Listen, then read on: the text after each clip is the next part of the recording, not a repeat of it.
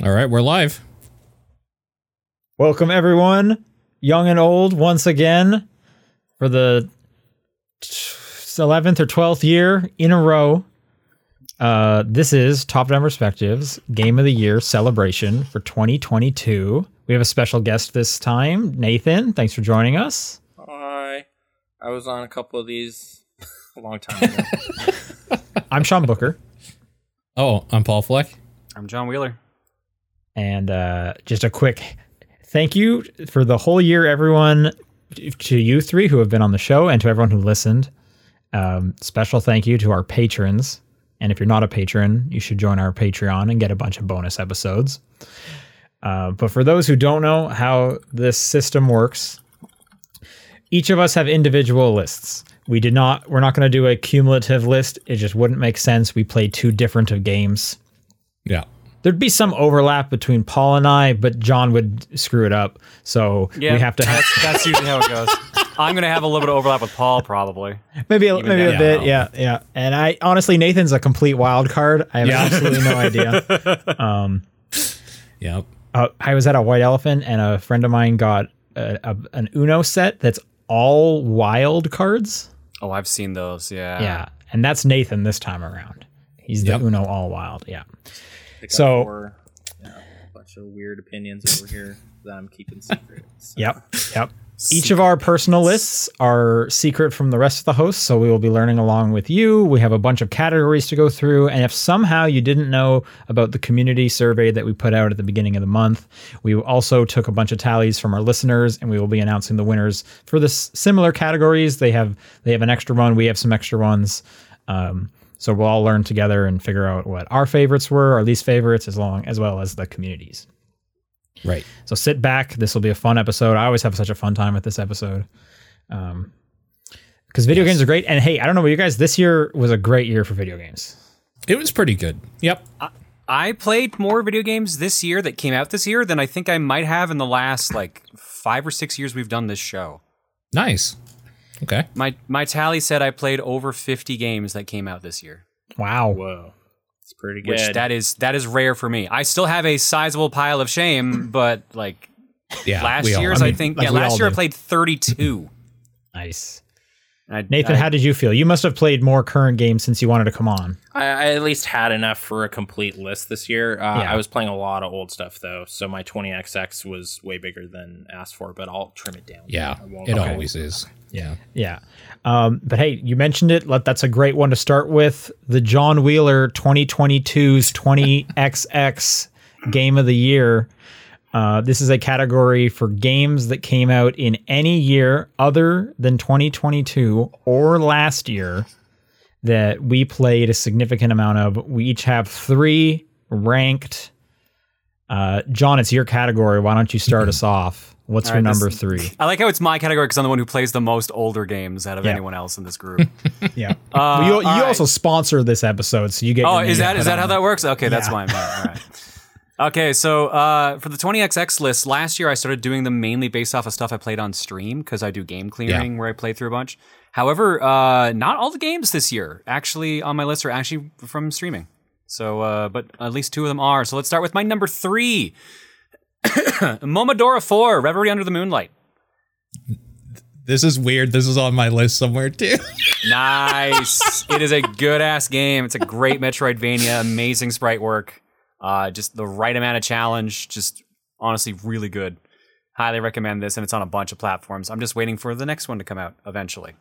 Nice. I'm just going to go in order of our window. So Paul, you're next. Okay. Oh, okay. My number, so I cheated a little bit on this. My number 3 was Dead Space 1 and 2, like the pairing of them. Okay. But not 3. So you can't say the trilogy. I didn't revisit Dead Space 3. In fact, I've never beaten Dead Space 3 ever, so I don't actually know how that game is.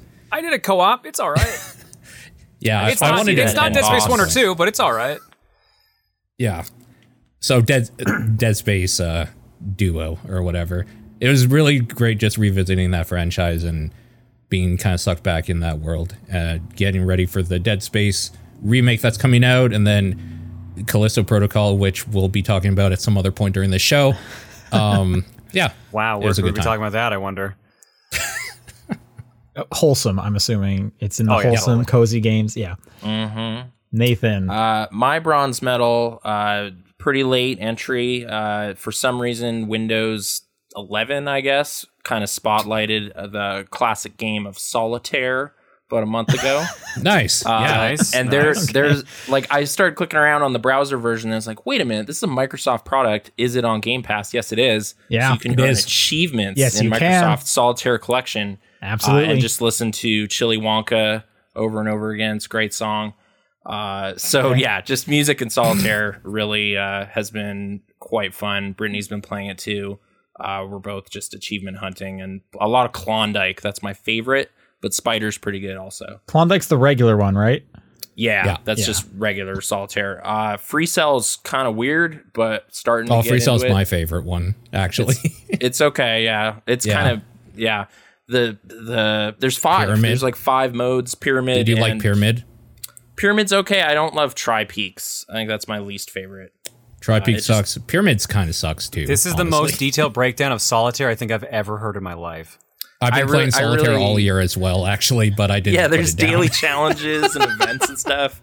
Yeah, they just bring some of that gaming stuff into this. It's really fun. And then it has 1990 like Windows 3 card backs. Yep. So it's just like, oh man, that robot, I remember him. This is great. So nice. It's been really fun. This was going to be a Wholesome nominee, but apparently that's only for new stuff. So I'll put it here. I mean, I think that would have classified for Wholesome, though. I could see that. I'm sure a new version of Solitaire got released this year somewhere. I was trying to figure out when did this come out, and it's like a decade ago. So yeah. My number 3 game is a game called Just Shapes and Beats. This is like a dodge 'em up kind of. It's a rhythm game where the music is causing like colors to appear on the screen in different shapes, and you have to move your ship out of those colors because they're like basically attacks. So as the music intensifies, there's more you have to dodge and whatnot. Soundtrack is fantastic. It's got some Chip Zell in there.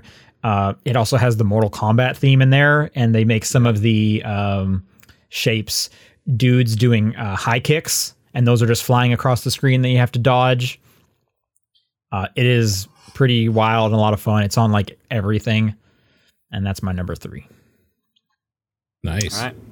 My number 2 for 2022's 20XX game of the year. Hang on, should we do community number 3? Oh, you're right. Sorry, I forgot. I thought they only had one. Yeah. Did we give them all 3? The 5th man. Okay, well, I'll tell you there are 3 that are all tied. Is Xenoblade Chronicles 2, Smash Bros. Ultimate, and Splatoon 2, all with 7 points. Okay. Not shocked by any of those. I'm more shocked that they're all 3rd. Yeah, there is a 2nd and a 1st Wow. that are clear winners, which is kind of interesting. Yeah. All right. My number 2 for 2022's 20XX Game of the Year, Devil May Cry 5. Finally got around to actually playing through the whole thing. I guess I should say this is the special edition, not specifically just Vanilla 5. But I didn't actually play any of the SE content, I don't think. Because I didn't do Bloody Palace and I didn't play the Virgil content. So just the vanilla game. And honestly, game holds up pretty damn good. Sure. It's great playing as all the characters. Everyone plays in fun, interesting ways, even though V's kind of Yeah. His character itself is just so deadpan, it kind of makes him fun. But like gameplay wise, it's just nice to play as the others. The story goes in the predictably stupid ways you'd expect. It is a Devil May Cry game through and through, but it's still stupidly fun because of that. So that's my number 2. Yeah, that's a great one. I cheated again for number 2. I visited all the Momodora games, 1 to 4, and then Minoria as well, all by that dude. 4 is the one that like stands out of all of those, though.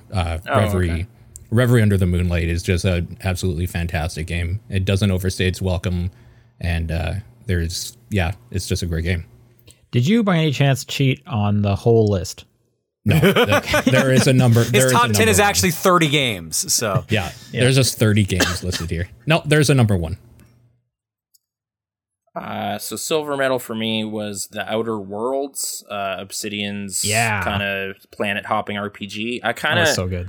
the year it came out, I kind of was hearing like, no, Outer Wilds is the one. It's like, oh, okay. That one also and that's rocks. a great game, but it's very different. And as like a Fallout New Vegas guy, I was like, oh my gosh, they made another one. This is really fun. So I played through all the DLC, and had a great time with, especially like the clothes. I'm just going to highlight that. Great digital clothes in that game. So who is your favorite companion? My favorite probably the engineer lady. I think she was pretty great. And I wish that robot talked more. I really wanted him around, but it's just like, he's just a cleaning robot. He's just gonna talk about cleaning. It's like, all right, I kind of wish you could make him sentient or something, but whatever. Just a great time. I was really surprised by how sharp that was. So look forward to the second one. Doesn't the ship and the robot get it on? Like you can walk in on them? Yeah, you can walk in on them like, oh, he's cleaning the bridge again. What's that about? I didn't ask for that. There's some fun character stuff in that. Really engaged by that one. My number 2 is Horizon Zero Dawn. In the lead up to Forbidden West coming out, I restarted and actually finished it this time. And it ended up being my most played PlayStation game of the year when that roundup came out. And I went through the DLC, the Frozen Wilds or whatever it's called, and that's a great game. I just put it on like story difficulty and just kind of went through the story and as fast as I could, and it still ended up taking like 30 hours or something like that. And then I was ready for Zero Dawn like a month later. Ready for Forbidden West a month later. Nice. Community's 20XX number 2 was Persona 5 Royal. Okay, right on. Okay, yeah. All right, my number 1 for 2022's 20XX Game of the Year. This one wasn't done on stream. Monster Boy and the Cursed Kingdom. This is the most recent Monster Boy game, a gigantic Metroidvania and a love letter to the entirety of the series of Monster Boy. It basically fleshes out everything. It's animated gorgeously.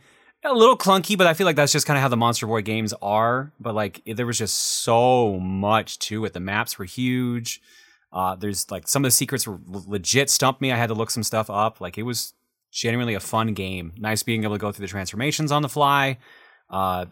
Even sequel bait was even put in there. So like, they're planning on doing something else, but like genuinely just like a charming, fun game. Maybe a bit longer than it needed to be, but it was still really fun. I enjoyed it a lot. So that's my number 1. Nice. Okay. My number 1 is Sin and Punishment. Got good choice. Re-released, whatever you want to call it, on the N64 expansion stuff on the Switch. I played a little bit back a while ago, I think on an emulator. Couldn't get into it. It just didn't feel right. But I have that N64 controller. Just sat down and played the shit out. Like, I didn't even talk about it because it never came up on the show or anything. I played this so much that I was considering speedrunning it. I got super into this for like 2 weeks. Yeah, I played just hours and hours of it. That game is incredible. That's one of the best games I've ever played. Wow. High praise. Gold medal for me is Bloodborne. I finally figured it out, I guess. I'd been trying it for years and just like, this does not work the way Dark Souls works. I don't understand what's going on. But once I just, you have to be way more aggressive. Like, you are the guy attacking everybody. It's like, oh, okay, great.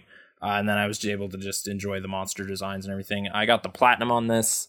Nice. I did the Old Hunters DLC or whatever. Got all the trophies there too. So I was kicked off the year in like February timeframe when everyone was getting ready for Elden Ring. I was like, I'm going to go back to this one and satisfy that whole realm with this game instead. So it's pretty awesome. I was missed the boat 7 years ago. Should have been on there, but it's good. They did a good job. They did a great job with that one. Nice.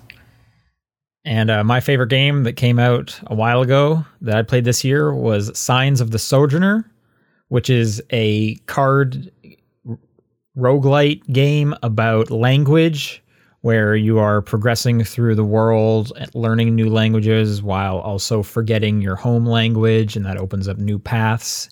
And it's just really smart, and it's kind of a puzzle game, and the characters are great, and the art's really great. It has some really good audio design.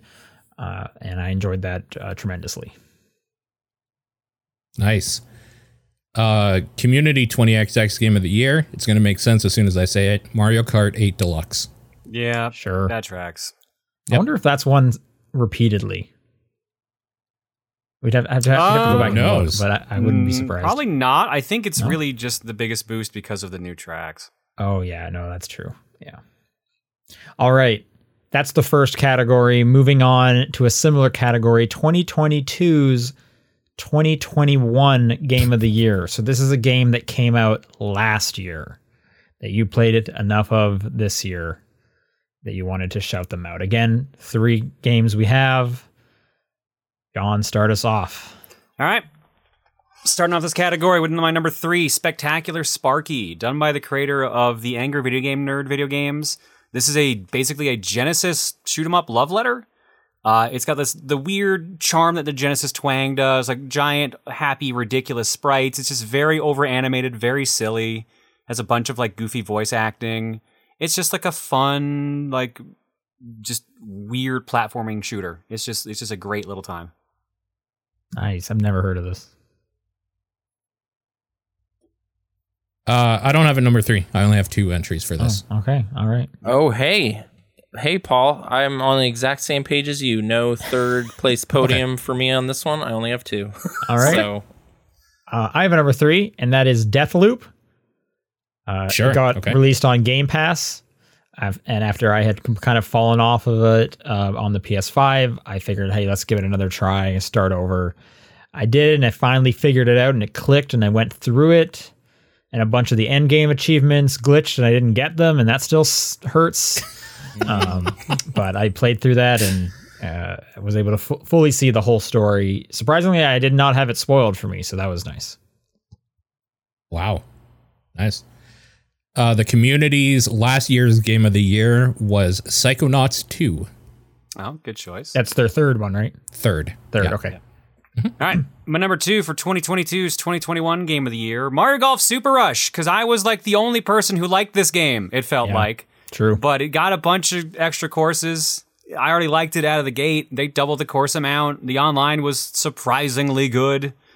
It was just like a fun game. Still some gripes about it, some weird things I wish they had not done, like just the standoff with super shots and stuff like that, but like generally like a fun golf game, especially if you had friends to play with. Sure. My number 2 was The Ascent, that top-down isometric shooter thing. I played through this. Joystick. Yeah, I played a bit of it last year when it came out. Didn't get too far into it. Other stuff had come out or whatever. They released some DLC for it, and I revisited this year. It clicked, and I just spent like 20, 30 hours in that game. Like, I just fell in love with it, doing every little thing in it. So Did you do the DLC? I did. I haven't done the DLC yet, so I still have to go back to that. Okay. Yeah. all right, sorry to fumble this here, but John talking about Mario Golf reminded me that I played WarioWare Get It Together this year, and that did come out last year, and Okay. I did not hate my time with it. So that is my third place. I'm not going to Wow. elaborate. That game Okay. is Yeah. bad. It's Yeah, kind of wonky, but I still found it kind of charming. So there's things I like in it. I love how you're like, I'm not going to elaborate because not gonna like elaborate, not gonna justify these it. two here have gone on record saying that they don't like it very much, and you're the Yeah. one person you get that's to like, play it's as pretty 9 good. Volt's mom, and she's got like a ghost form. It's kind of great, but Okay. whatever. Silver medal is Outriders. That is that kind Hell of yeah! Nice. That's a Gears great of game. War kind of thing. It really reminded me why I like that stop and pop combat. I think I was coming off of playing like Bulletstorm this year too, so I was like, what other people can fly things happened? And I was like, oh, they made this big thing. I was like, great. And it was on Game Pass, and I played it for quite a while. I eventually lost the plot with it and kind of fell off, but I was really enjoying my time with The it. plot doesn't even We all matter. did. What was your class? Yeah. Oh my gosh. I is there like a gunchromancer or something like this? I was some sort of necromancer, I believe. think so. Technomancer, something like that. Something like that. Okay. Yeah. Yeah.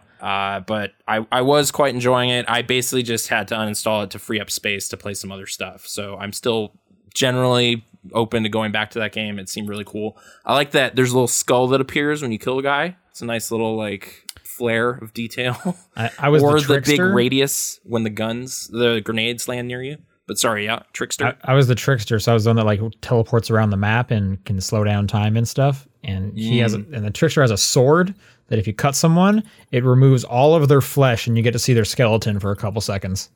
Pretty good. I don't know. It was violent and crazy, and I enjoyed it. So yeah, Nice. Outriders. Okay, so it's me now for number 2, and that is the great Ace Attorney Chronicles.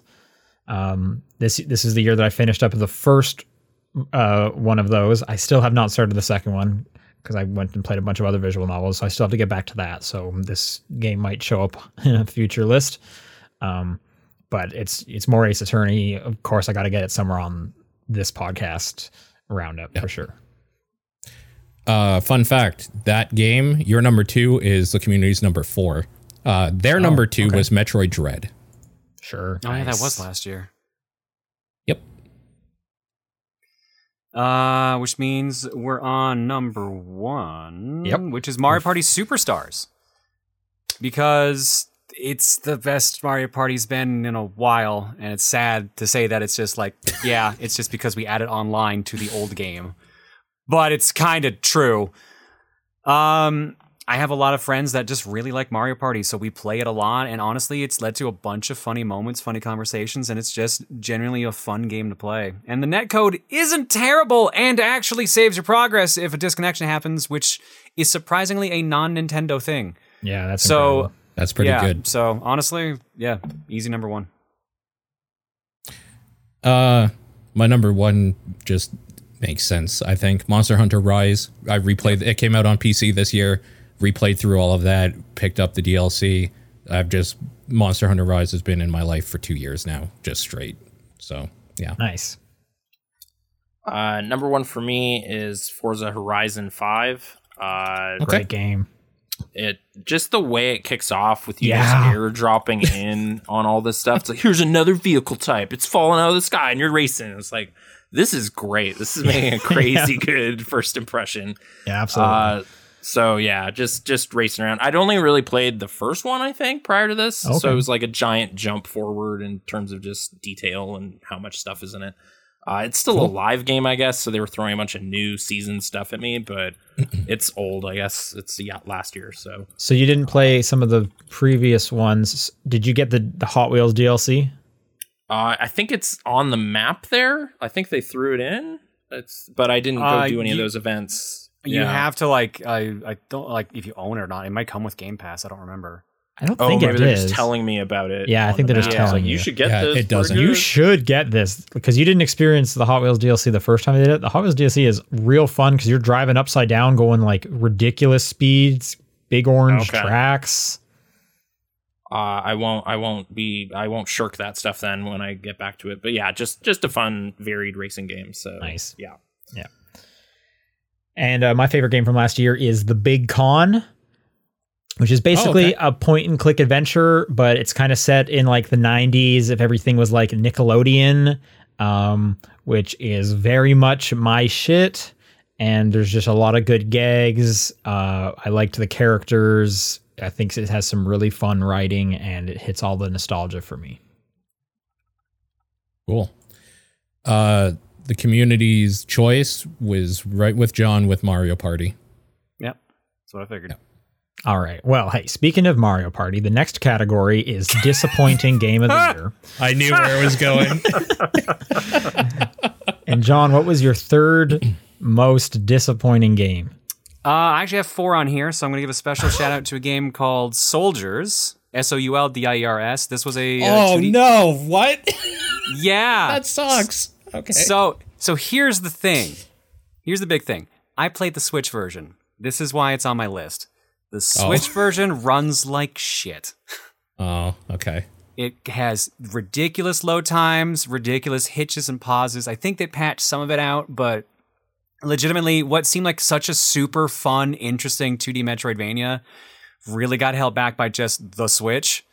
And it's really a game that shouldn't have been held back by the Switch because it's just a 2D game. Like, it's not doing anything too extreme from what I could see, but it just ran poorly, which sucks because I kept trying to give it a chance because the game itself is great. Playing the game was fun. It controls really tightly. The classes are fun, interesting, stuff like that. The combat seems good. It's difficult, but the Switch version just really bummed me out. So that's why I made my list as an honorable mention. But my actual number 3 for most disappointing of the year, Kirby and the Forgotten Land. That's too bad. Okay. Yeah. I like this game. So I have multiple reasons kind of going in for being disappointed on this one. I'm a big Kirby fan. Grew up with the series 3 years. Loved pretty much every game.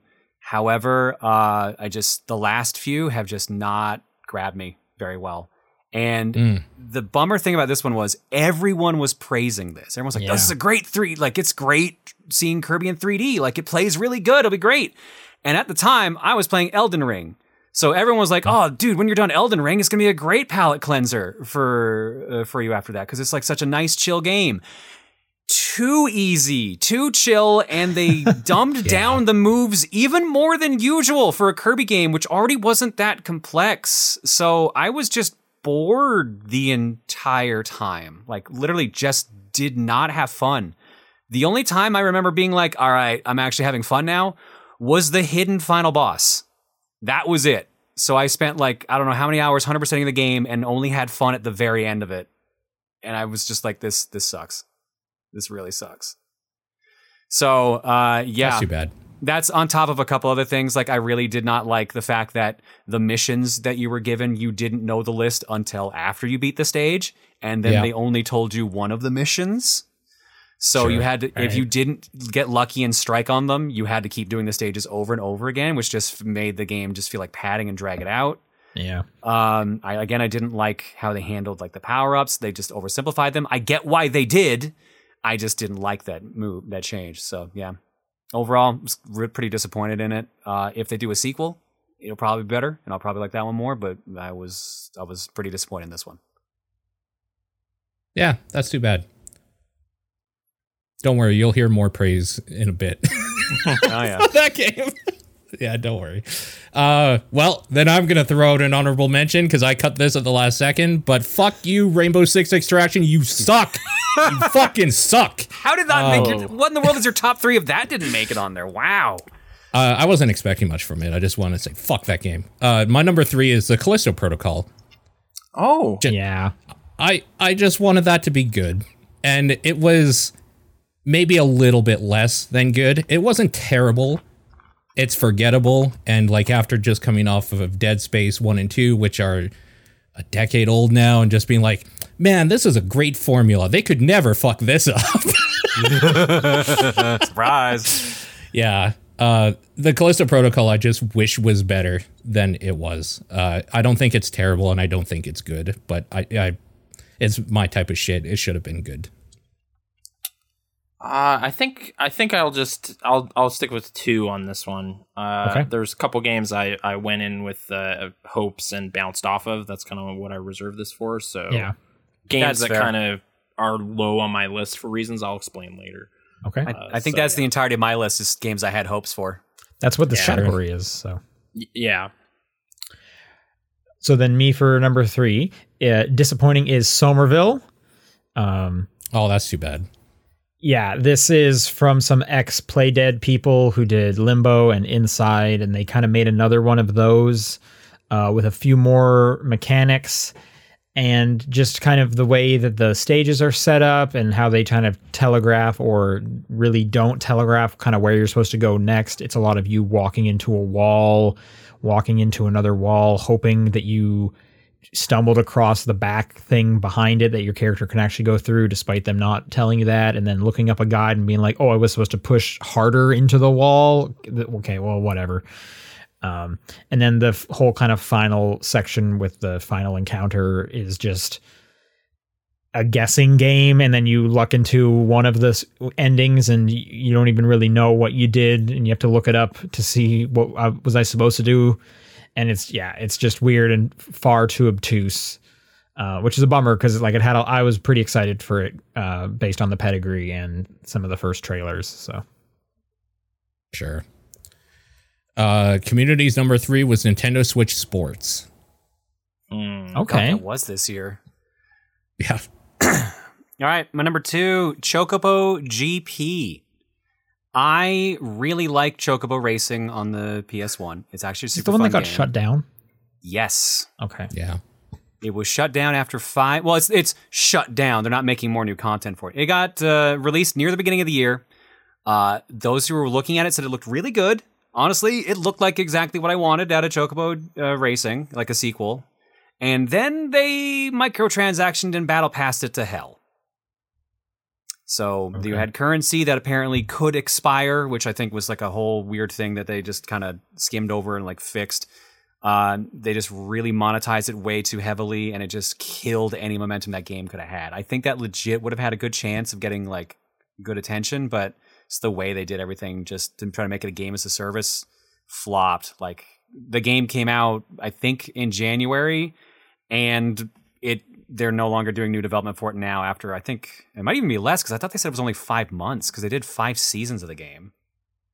But yeah, no, I was just really excited when I heard we were getting a new Chocobo Racing game, and to find out it just got monetized to hell and then just kind of left at the wayside, especially considering there was a full price version of the game you could still buy. Very disappointing.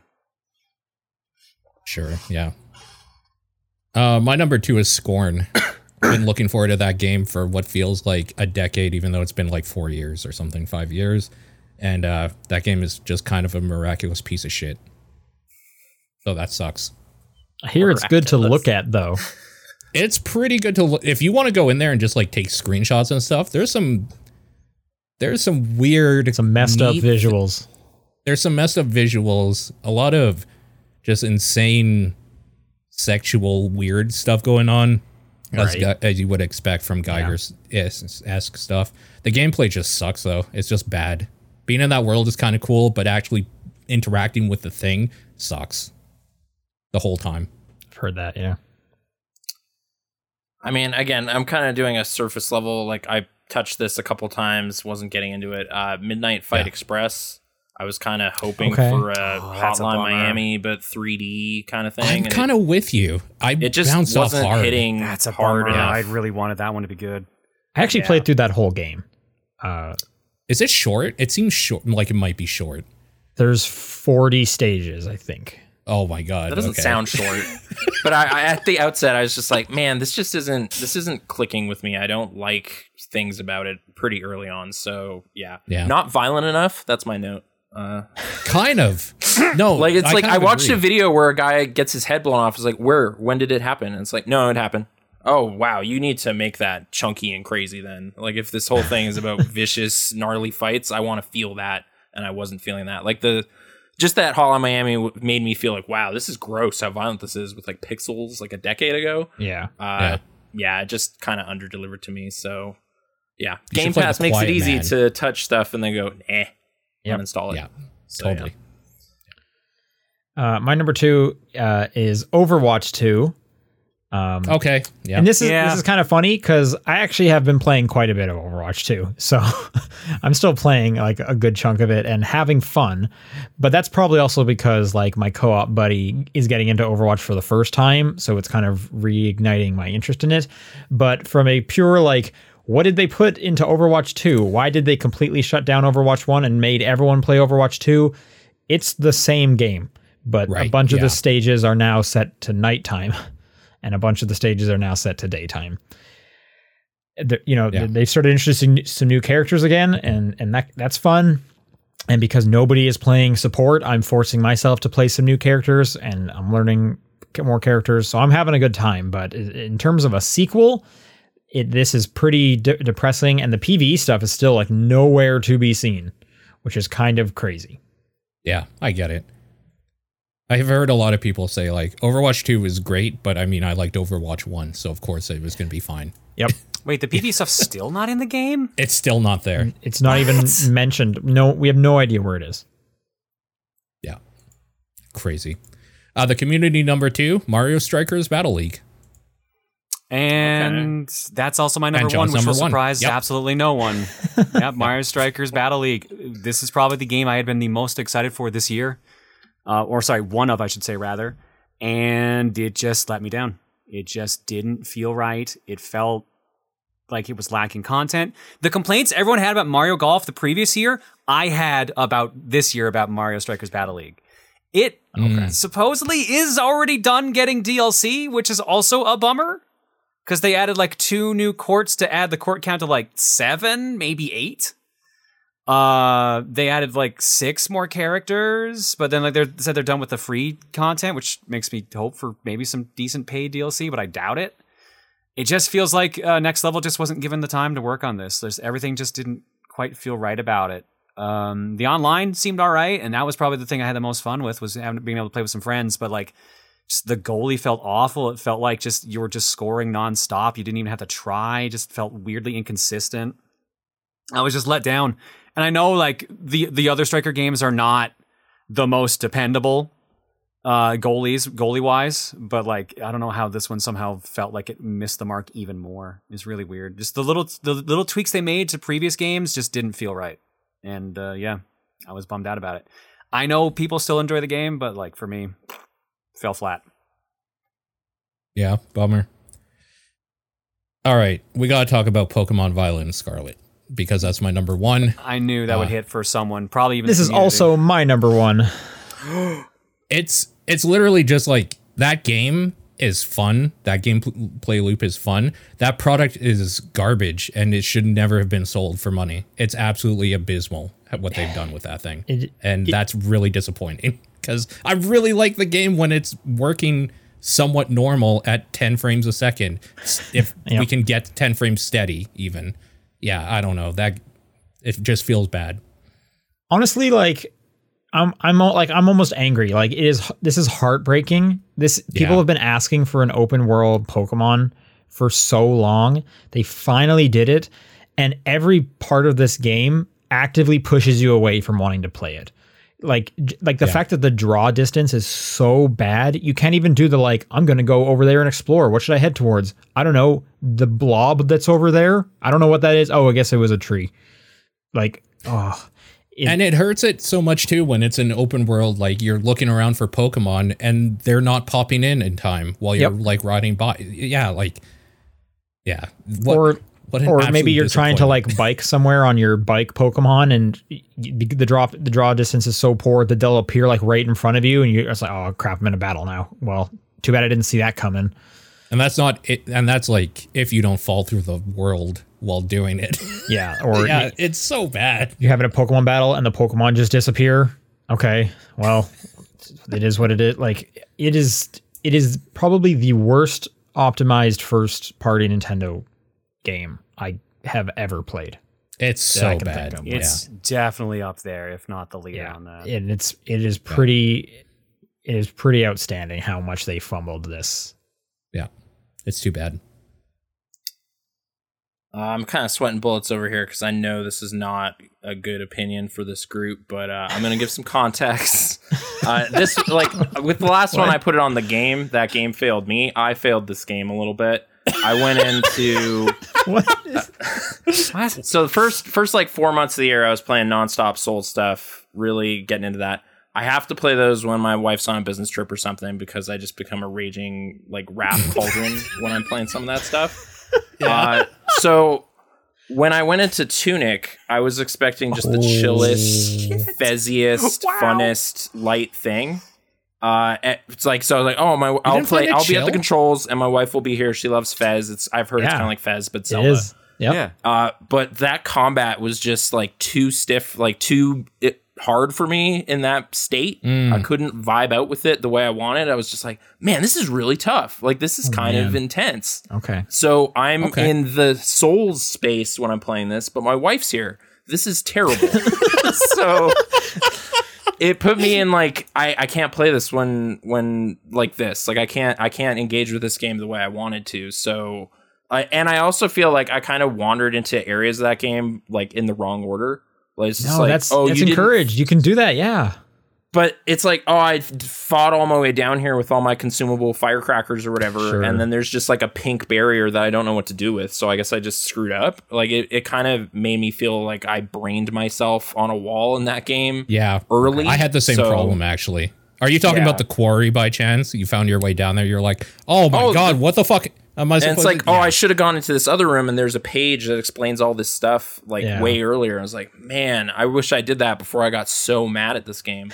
I haven't uninstalled it. I'm open to giving it another go in a totally different state of mind, but it just didn't click the way I wanted at the time. So Sure. 'cause I went into it with a lot of like, this is like Jeff Gerstmann's favorite game of the year. I got to check it out. And it's like, oh, I don't understand. Like it looks Fair. like Link's Awakening for the Switch, kind of cute and fuzzy, but it's punching me in the nose, and I didn't think it would do that. So that's why I feel that way about it. I'm sure it's actually good. I just couldn't get over the hump. So No, yeah. that's fair. We've had games like that before. I'm not gonna lie though. This was actually, from what I remember of you liking Fez so much, I had this kind of pegged as your game of the year. Yeah. Oh no, I went in with hopes, but it bounced right off me. I will say there are accessibility options in there where you can turn the fighting pretty much off. Like you can make yourself invincible. So Okay. that might be an avenue to go down. I know a ton of people don't care about that combat and they just want the puzzle. Maybe that's what you need to do. That's me.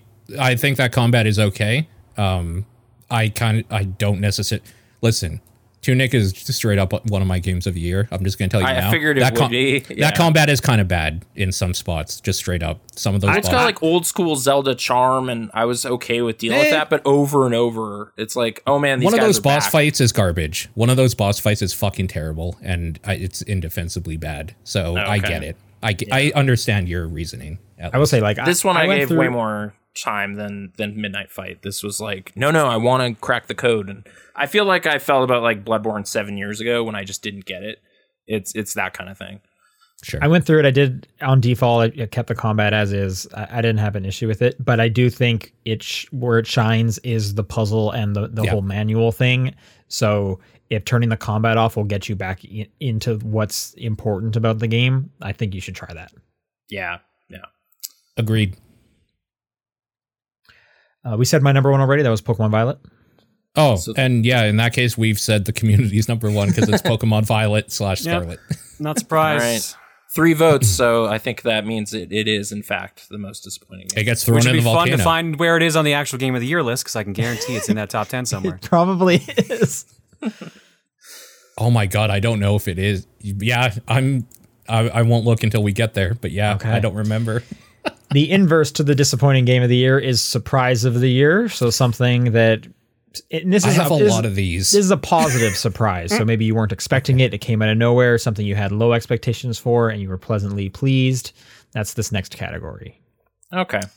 I'm sorry, I have 8 of these. Oh my god. Shit. It's non-stop surprise over there. I'll pare it What a down great to state. 6. I can pare it down to 6. All right. Okay, I have 3, just like every other category. My number 3, since we talked about Pokemon Legend Arceus. Because Yeah. I'm going to be real, I had zero expectations for that because they were being really weird about that. And because it's like, it was the first open world thing. Like the internet was crapping on it because that's what the internet does to Pokemon games. I had zero positive expectations for this. And then suddenly when it came out, everyone's like, oh no, this is actually really good. Like a lot of people were like actually praising it. A lot of my friend circles like, no, there's not really many issues with it. Some pop-up, that's it. And just like, it just generally got good praise, especially for their first time seeming to do like an open world style game. The bit I played of it on stream, I liked as well. So I was like, okay, this actually seems genuinely interesting. And it's nice to see like what I thought was a spin-off. Apparently it's considered a mainline game now. Ended up actually being pretty cool. And that's also part of why Violet and Scarlet kind of sting a bit, I assume, because that one was also this year and launched a lot smoother. So that was my number 3. To add on to that, I just, like Pokemon Legends Arceus is the best Pokemon game that came out this year, in my opinion. And I think it is so cool that they took such a crazy chance with it and they mixed up the formula completely. Like even Scarlet and Violet go back to the typical, you're like a 10-year-old kid becoming a master trainer or whatever. This one is completely new story, new stakes are going on. It's so interesting. The Pokemon can attack you and you can get knocked out, which is cool. And they removed that aspect of it too from Scarlet and Violet. Legends it's what I've been asking. Like shake Pokemon up please, even just a little bit. And they did that. So Legends is very cool. Yeah. How do you want to go through, I'll just give it I'll just give it a shout out. Hooked on You existing is dumb. That is a stupid thing. The Dead by Daylight visual novel thing. So it was just surprising. Also The Quarry, because The Quarry. I wasn't expecting that they were going to do a kind of Until Dawn thing, and then they did a kind of Until Dawn thing, even though they're doing the Dark Pictures anthology at the same time, and it kind of came out like a few months after they announced it. That was just kind of cool. Surprising, you would say. The Quarry is fun. Yeah. Agreed. I'm just really happy this game escaped the most disappointing category I thought it would be on there. Saints Row for me, the new one. Oh yeah, that was this year. Yeah, I went in with really low expectations because of the Metascore, and Gertzman was pretty unflinching and hating it. I kind of liked it. I was like, oh, it's kind of like 1 and 2. I like those games. It was a little glitchy. I had a really, really buggy time. I did all the side activities, though, and got that skyscraper, which unlocked a B-52's music video thing, and then the game crashed to desktop. So it's kind of bad, but I got into like a open world groove with it. I like that you could collect weird oddities in the open world with your camera, and they just appear back at your base. I thought that was kind of fun. The roommates that you're helping out are kind of just a fun little group of characters. Yeah, it just kind of brought me back to 2008, I guess, when 2 came out. I was like, oh, it's kind of like that. I like that game. So, yeah, I was surprised it was as fun as it was, I guess. I wasn't expecting it to be good. So, I thought it was good. Yeah, I just didn't play it because of all the bad press it was getting. It is on my to play list for sure, especially because it has co-op, and I'm hoping it just is in better shape by the time I clear up some co-op. Really technically crazy when I was playing it, but I was like, whatever. Like, we just got a new video card. I'm gonna see how this. Oh wow! Occasionally this looks horrible, and then it figures it out for like half an hour. I don't know. It got me back into open world crime game stuff for a little while there. Like, it kicked off a GTA 5 replay for me and stuff. Nice. So, yeah. Cool. My number 3, and let me just preface this is a bad game, but my expectations were so in the dirt. The fact that I didn't hate myself playing it says something, and that is Sonic Frontiers. Hey, wow. I'll definitely talk. At one point on my game of the year. At one point. It's on my pile of shame. Like, I kind of wanted to look at it. It looked I am fascinated with this game. Every time they have a good idea, they shoot themselves in both feet. And Sonic is a character all about feet. So think about that. Just bloody shoes as he runs around. For every one step forward, it takes 2 steps back, and you're just like, okay, what? But you can't focus on it long enough because there's something else that's going to confuse you. But you know what? It might be my favorite Sonic game, but again, that's the good part. That's a very low floor. Sonic has a very low floor and a very low ceiling. Like, that room is like this tall. So, I don't know. It was my number 3 surprise of the year. Okay. Reminder to people that if you sign up for the Patreon, you will be hearing our extensive thoughts on that soon. Yes, we are recording that episode next week. So, definitely come back for that. Yeah, a little taste of things to come, I guess. The community's number 3 was split between 3 different... There was a tie between 3. It was Vampire Survivors, Pokemon Legends Arceus, and Kirby and the Forgotten Land. Okay. All surprises, yeah. Yeah. You. Yeah, surprise number 2. Surprise of the year number 2 for me, Metal Hellsinger. Nice. For a couple reasons on this one. One, it felt like it kind of came out of nowhere. 2, it just kind of had its own soundtrack, including a bunch of artists I'd heard of, such as Surge, and I was just genuinely surprised about that. 3, the soundtrack's great. 4, I actually hated the game the first time I played it. And then I played it on Xbox, and I did not like it. It just felt it felt like it was fighting me the entire time. So then people were like, you should probably try it. Just like try it on a different platform. And I got a sponsored segment to do it. So I was like, okay, I'm literally getting paid to try this now, so I might as well just do it. And then it turns out, keyboard and mouse, absolutely the way to play that game. Because my experience with that game was night and day. I've heard people say so much better playing it with a keyboard and mouse. And I'm usually the kind of person who hates playing shooters with a keyboard and mouse. Nope, that was absolutely the way to play that game for me. It just made We're turning so him, chat. We're turning him. Don't try. I still play Fortnite with a controller. Nice try. Right, do I? Controller for life. All right. Ugh, controllers. Yeah, no, so like this one's kind of on here doubly because one, it felt like it came out of nowhere and was just like a pleasant surprise, and two, like I literally did not like it and then found out, yeah, no, I just played it wrong. It was the rare case of like, you played it wrong, but playing it the right way actually was correct. The right way for me was that. So yeah, that's how I got on my list. Nice. Cool. Again, I'll just give a shout out. Dwarf Fortress coming out. Good for them. That thing is actually a game now, and it's not just ASCII art. So that's really, really cool. That was surprising that came out. Was a big surprise. That's probably going to be the Steam on release, the 2022 Game of the Year next year for me, because I need to dive hundreds of hours into that at some point. Good Bloodborne, Bloodborne PSX. Oh, right. I was like, wait, 7 years ago. But yeah, that, right. That thing just kind of came out of nowhere.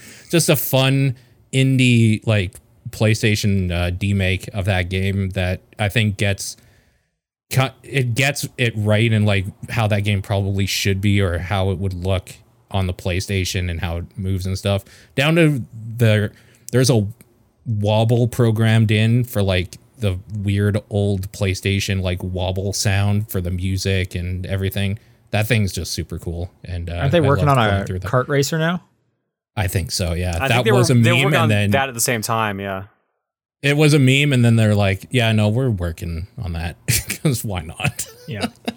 It was crazy coming off of 150 hours of real Bloodborne and then playing that. It's just like, oh no, this is different. Like, it's starting to change. Yeah. What is this place? There wasn't a like lamp here. It's like, I don't know. Yeah, and there's like enough different in there that it isn't just like, oh yeah, I recognize this exactly. You're still kind of like having to look around a little bit because it's different enough, which is cool. Yeah, that thing's awesome. Silver medal for me. I was going to keep this really close to the chest, reveal it late in the show. It was like, what? He played this? He liked it? High on Life, recent release. Well, I've been seeing you on my friends list playing this for like a week. Yeah, okay. So. I think it's funny. Sorry. Like, I enjoy a lot of these gags. I think it's funny. I think it's funny. Yeah, I've been really digging a lot about that. I'll elaborate on it later, but it actually cracked the big list. So okay. I like Solar Opposites. I like Rick and Morty. They made a video game for me. It didn't debut well at like trade shows. I felt like, I was hearing Jeff Gerstmann talk shit on it as it was being revealed at like that tracks. Like Jeff Keighley or whatever was like, hey, look at this at like Gamescom. I was like, oh, so bad first impression, low Metascore, but then it's like, oh, I just kind of like it. I think it broke the like record for Game Pass players in like the first week. It's now like the #1 game. Okay. Oh, that's crazy. I didn't hear that. Yeah. So it's taking the sting out of the purchase price, like that definitely helped ease all of that. It's just like, oh, I'll definitely try this out, and then I like it. It was a nice surprise. So I gotta ask though, near the beginning of the game, did you kill the kid or not? First time through, I did not kill the kid. I've completed 2 playthroughs now. Wow. You went back to kill that kid. You made sure. I went back and killed that kid. I killed the kid. I think it's pretty funny when you kill the kid. It's pretty good when you kill the kid. I was like, oh, there's an achievement for it. It's true. Fallout does not let you do that. It's that's the name of the achievement. So. Yeah. My second place goes to Marvel Snap. This kind of came out of nowhere and is like unreasonably good in how tightly it's designed. I was kind of like card game, like we're like a trading card game, building your own deck. I was kind of tired of that a bit. It's such a big sink to do it, but this one was just simple enough, and the way that they changed the play fields, and that's kind of the main variable in there, is really smart and leads to a lot of fun stuff, to the point where like I made multiple decks and I never do that. It was pretty crazy how it just like got its hooks in me pretty immediately. I will say though, the seasons lasting just a month is absurd. That is crazy, and there's no way I'm paying $10 for a month-long battle pass. But either way, like so I've actually put no money in Marvel Snap, so I'm the real winner here. But yeah, that was quite surprising to me. That's one of the ones I deleted because I knew that you would probably talk about it. So I was like, yeah, that's gonna get its moment. It's fine. The community number 2 was Pokemon Scarlet and Violet. I told you. I fucking told you. Is it a bad surprise though? I don't know. Like, it's good. Oh no, this isn't what I wanted. Because disappointing is like the bad surprise. I'm telling you, man, they're like both Pokemon games are on the Game of the Year list for. I'm sure for the Yeah. They're probably if they're are. not, I'll be stunned. All right, my number one surprise of the year. I have a feeling it's probably on someone else's too. Trombone Champ.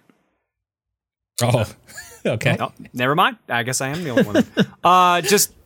I haven't like. It feels like it's been a while since there's been like a hero style rhythm game. Just kind of something that focused on one Sure. instrument. The trombone being the instrument of choice is just really funny. The most But, heroic like, of instruments, yes. yeah, it's just really funny to just hear all these songs done in trombones. The modding community has had a field day with this game. Yeah. Shout out to the One Winged Angel video where they literally have Sephiroth impale someone with a trombone, and the shot for shot recreation of Take On Me, including the drawing segments. It's just incredible. Like this game will live on way longer because the community is just going wild with it. But like it's just it has a weird amount of depth to it because of like all the trombone points or whatever you need to unlock the actual meta story. Like genuinely surprised by that game. Like Oh, so honestly, you got like the a true plus ending and stuff, and like the final boss fight and all that, like the final song or whatever. You did all that? I have not done all of that, so even that is still a surprise to me. But I've heard You should do some it. of it's ridiculous. Yeah, I've heard some of it's absolutely ridiculous. It's so good. Yeah. Man, that should have been on my list for this. You're right. That was good. My number one was Stanley Parable Ultra Deluxe. Just, I thought that was a re-release, and that was a whole new bunch of stuff that was awesome. That's the definition of surprise. Like that's the whole Right. point of that thing. Yeah, that was pleasantly surprising. Yeah. See, I feel bad because it didn't make my surprise list because I knew they had told us that they were adding new stuff. So, but apparently I was like the only one when we did the Patreon one that remembered that. Or paid attention, yeah. Apparently. Gold medal for me is Arcade Paradise. I had no knowledge of that thing until I was watching a big video of it. It's like, oh, you run a laundromat, but there's an arcade. And like something about games within games is just one of my favorite things. Like since I played Day of the Tentacle and it had Maniac Mansion in it, it was like, oh, it's genius. So the idea of like, oh, I'm going to play like solitaire in my office in my arcade is just like, this is great. I love this. So many little things. There's some terrible games in there, but that sort of felt true too. Of just like, yeah, there's some total dog shit games that came out. You put a quarter in there and you're just bummed out at the bus depot or whatever. Like that has happened to me. So it had just like a charm all over it with just like the nostalgia, like retro aesthetic and the weird music in that game and everything. It just really pulled me in for a long time. So I like it. I thought it was really, really good. So you like games within games. How do you feel about movies within games? I love movies within games. Okay, Well, that and makes you sense. like High on Life a bit. How many movies have you watched? I have inside- watched 2 full movies. I was running into technical issues with like it going black screen after the first commercial break. Oh, okay. I think because I was opening a portal out and then sitting down to watch Tiny Tim as a crazy clown. And it's like, no, you have like a foot out the door already. You've told the game I'm not interested or something. okay. I think is what's happening. I so did if the you- movie theater one. What's the name of that movie? Demon Wind, which is with commentary by Red Letter Media. Or whatever. Yes. That was pretty fun. I definitely left that on too. A bad like Evil spoof. Dead ripoff. Yeah. That movie sucks. But I watched. It's pretty I sat bad. there and watched an hour and a half of that movie inside the game. Blood Harvest, I was like, I have to see this. I had no idea Tiny Tim was in a movie. This should never have happened. And then I had to watch that. So I've seen Tammy and the T-Rex in real life before, so I have in real life Wait, also. are all these movies actually in Yeah. the game? There are 4 full they're in movies in that. You video might have game. actually started selling me on High on Life here now. and like Nathan said, one of them they had the Red Letter Media guys do a full commentary track. that's what kind of got my interest. I'm like, oh man, I love Red Letter Media. Yep. Yeah. So and the movie sucks. It's super weird watching the movies on the couch because, like, depending who's there, like, you'll get a little bit from the character Jean, and Laura Silverman will talk occasionally too if she's there. But it's like, oh, you kind of got a time when you're sitting down to watch this bad movie for maximum comments. It's weird. But I will also say, love at that least that's a thing. at least for the movie theater one, the audio mixing sucks. Kind of sucks. Yeah, I was like, do I have to sit closer to these guys? I can't even like, hear it. They're quiet, or sometimes the movie's too loud. Also, I think the commentary is not in sync with the movie at sometimes. Like they were like ahead by just a bit. So yeah, it's not great, but it is a thing you can do. In concept, great. So yeah. But yeah, surprises. My biggest surprise of the year was Vampire Survivors. Sure. Because I think I'd heard too much before I played it. Like, is what happened to me, because it was great. Yeah. I don't even really know what to say. Like, this thing kind of came out of nowhere, and it's one of the biggest games of the whole year. It's just so well designed. They just keep designing on it. It's pocket change in price. Like, every part of it is just like, it is. I think what's so surprising is how fun it is on such a simple concept, and like how much replayability you can really, like, you can just lose hours into this thing. So that's definitely agreed. Yeah, that's my biggest surprise. And the community's biggest surprise by a landslide, not even close, almost double the second there, is Sonic Frontiers. Oh, not surprised. All right. Next category is audio of the year. This can be audio design. This can be music. If it makes a sound, you can incorporate that. Okay. So let's go through that, John. All right. I have 4 here. Special shout out to Trombone Champ, because again, they took all those songs and did them in with the trombone, especially ones that do not usually go like that, which was just great. But my actual number 3 is River City Girls 2. I have like my guilty pleasure is kind of like pop music, like girly pop music, and like that soundtrack Nothing guilty is just about that. kind of all that, and it's like really well done. And the first game soundtrack was that, but they brought back the first game soundtrack and added a bunch of really strong tracks to go with it. Like the opening theme song is great. Like the first pre-boss fight theme, the actual like reference songs to like older games such as River City Ransom and stuff like that, it just really, really sounds great. So like between the pop music, between the like the old remixes, and just like in general, solid soundtrack. Yeah, that's a great one.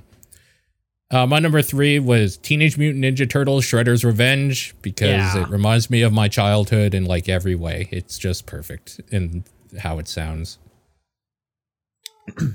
I think bronze medal for me here is going to be Arcade Paradise, mostly for all the music on the jukebox and stuff, or just ambiently playing. It's like they wrote a bunch of songs that are kind of reminding you of things you know, like, what is that? Oh, it'd be like Kid Rock is playing or something, but you're like, wait, if you listen to it, it's not at all. It can't be, but it's kind of like supposed to be mid 90s. What is that? I'm trying to think of this one rap group that was 2 Live Crew. No, Eminem. No, sorry. I should have mentally prepared better. No. Whatever. It's just a nice milieu of weird nonsense. There's kind of fake Eurobeat dance stuff in there too. You will hear some of these way too much though if you're trying to get all the achievements on like the fake Dance Dance Revolution game. But it didn't drive me insane. So yeah, it was still generally good. But I guess that's why it's 3rd place, not 1st place. I will remember in like 5 minutes, and it'll be useless. Yeah. My number 3 is Pokemon Violet. One of the first Pokemons in a long time where I've actually looked up some of the songs on YouTube, just to like listen to them. Shout out to the Star Grunt battle theme. That thing slaps. Holy smokes. I'm about to put that on my phone so I can listen to it more often. Arguably the best aspect of that game. That's not the one that Toby Fox did, that track, right? Because I think he did the Raid theme. I thought he did like the overworld music. He did a bunch. Apparently. I don't know. I tried looking it up and I couldn't find a definitive answer. I was getting a lot of like news articles announcing that he's working on the track, and that was kind of muddying the search results. So I'm not sure. Number 3 for community was Splatoon 3. I'm surprised. Splatoon's I felt like a little good music. Yeah, but I felt a little disappointed in this one because I felt like 2's they had put so much into it. It felt like if stuff was missing. But I guess the 3 will be like they'll catch up eventually. Yeah. My number 2, which was already mentioned, Ninja Turtles Shredder's Revenge. solid soundtrack. Like the game music itself is great. Just the couple of artists they got in there, like Mega Ran and stuff like that, just did great jobs. Did T. Lopez do the soundtrack? I forget. I think he was on this. I don't know. Ghostface Killer's in there. Yeah, no, a bunch of surprise artists were on there, and they just did a bunch of great stuff. So like, it's fantastic. Solid ass soundtrack for sure. My number 2 was also mentioned, and it was Trombone Champ. There we go, baby.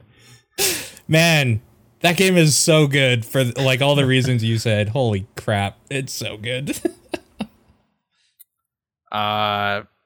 Now that the cat's out of the bag, I will put it at number 2. High on Life. I love hearing that guy talk. Put that gun on frequent. Just talk to me all game. What's your go-to gun or comedian, I should say? Oh man, I definitely played more with Creature on playthrough 2, and that gun's actually good too. Like have you gotten Tim? I think it's Tim Davidson. Tim Robinson. Yeah, sure. No, I haven't gotten that one yet. No. Okay, yeah, he's pretty good. But Kenny's out there a lot. I'm hearing Justin Roiland everywhere I go because he's also like additional voices on almost every TV show. Right. Yeah. I'm okay with that. I am not mad at that at all. So yeah, that was a positive audio experience for me. And Tobacco did music in it, which is also great. My number 2 is Citizen Sleeper. This is definitely on the like chill lo-fi. I wouldn't like listen to this kind of on its own, but it's just perfect for like the ambience, and you're on this like desolate space station in space, and everything kind of sucks there, and it's the music just like fits it perfectly, and it's just like such a vibe. Like when I think back of like playing this kind of late at night with the lights down, and just it's the music really helps that game. Community's number 2 was Kirby and the Forgotten Land for best audio. I will say that did have some pretty good music, so I'll agree with that one. Yeah, it was good. All right, my number 1, which I have a feeling is also Paul's, is Metal Hellsinger. Yeah, there it is. There we go. We were in sync on this one pretty much. Just like I said. Our list is the exact same. It's a different spot. Metal Hellsinger, fantastic soundtrack, great vocals, just great beats. Just like it works great with the combat of the game. It builds up when you're doing great. It makes you feel awesome when you're doing good. Yeah. And it makes you feel like you need to try harder when you're doing bad. Just awesome. Just fantastic to hear. Like, I'm glad they went and made their own unique soundtrack for it. It's like it's stuff uniquely made for the game, and it sounds really good. So, really recommend it. And it doesn't like heavy metal music. It doesn't get hit either for internet stuff. So it's just a great alternative for just like, I need something to play while I go grab water or something. Let's listen to Surge again. God, I still have to listen to that track. I haven't gotten to that one. I stopped early.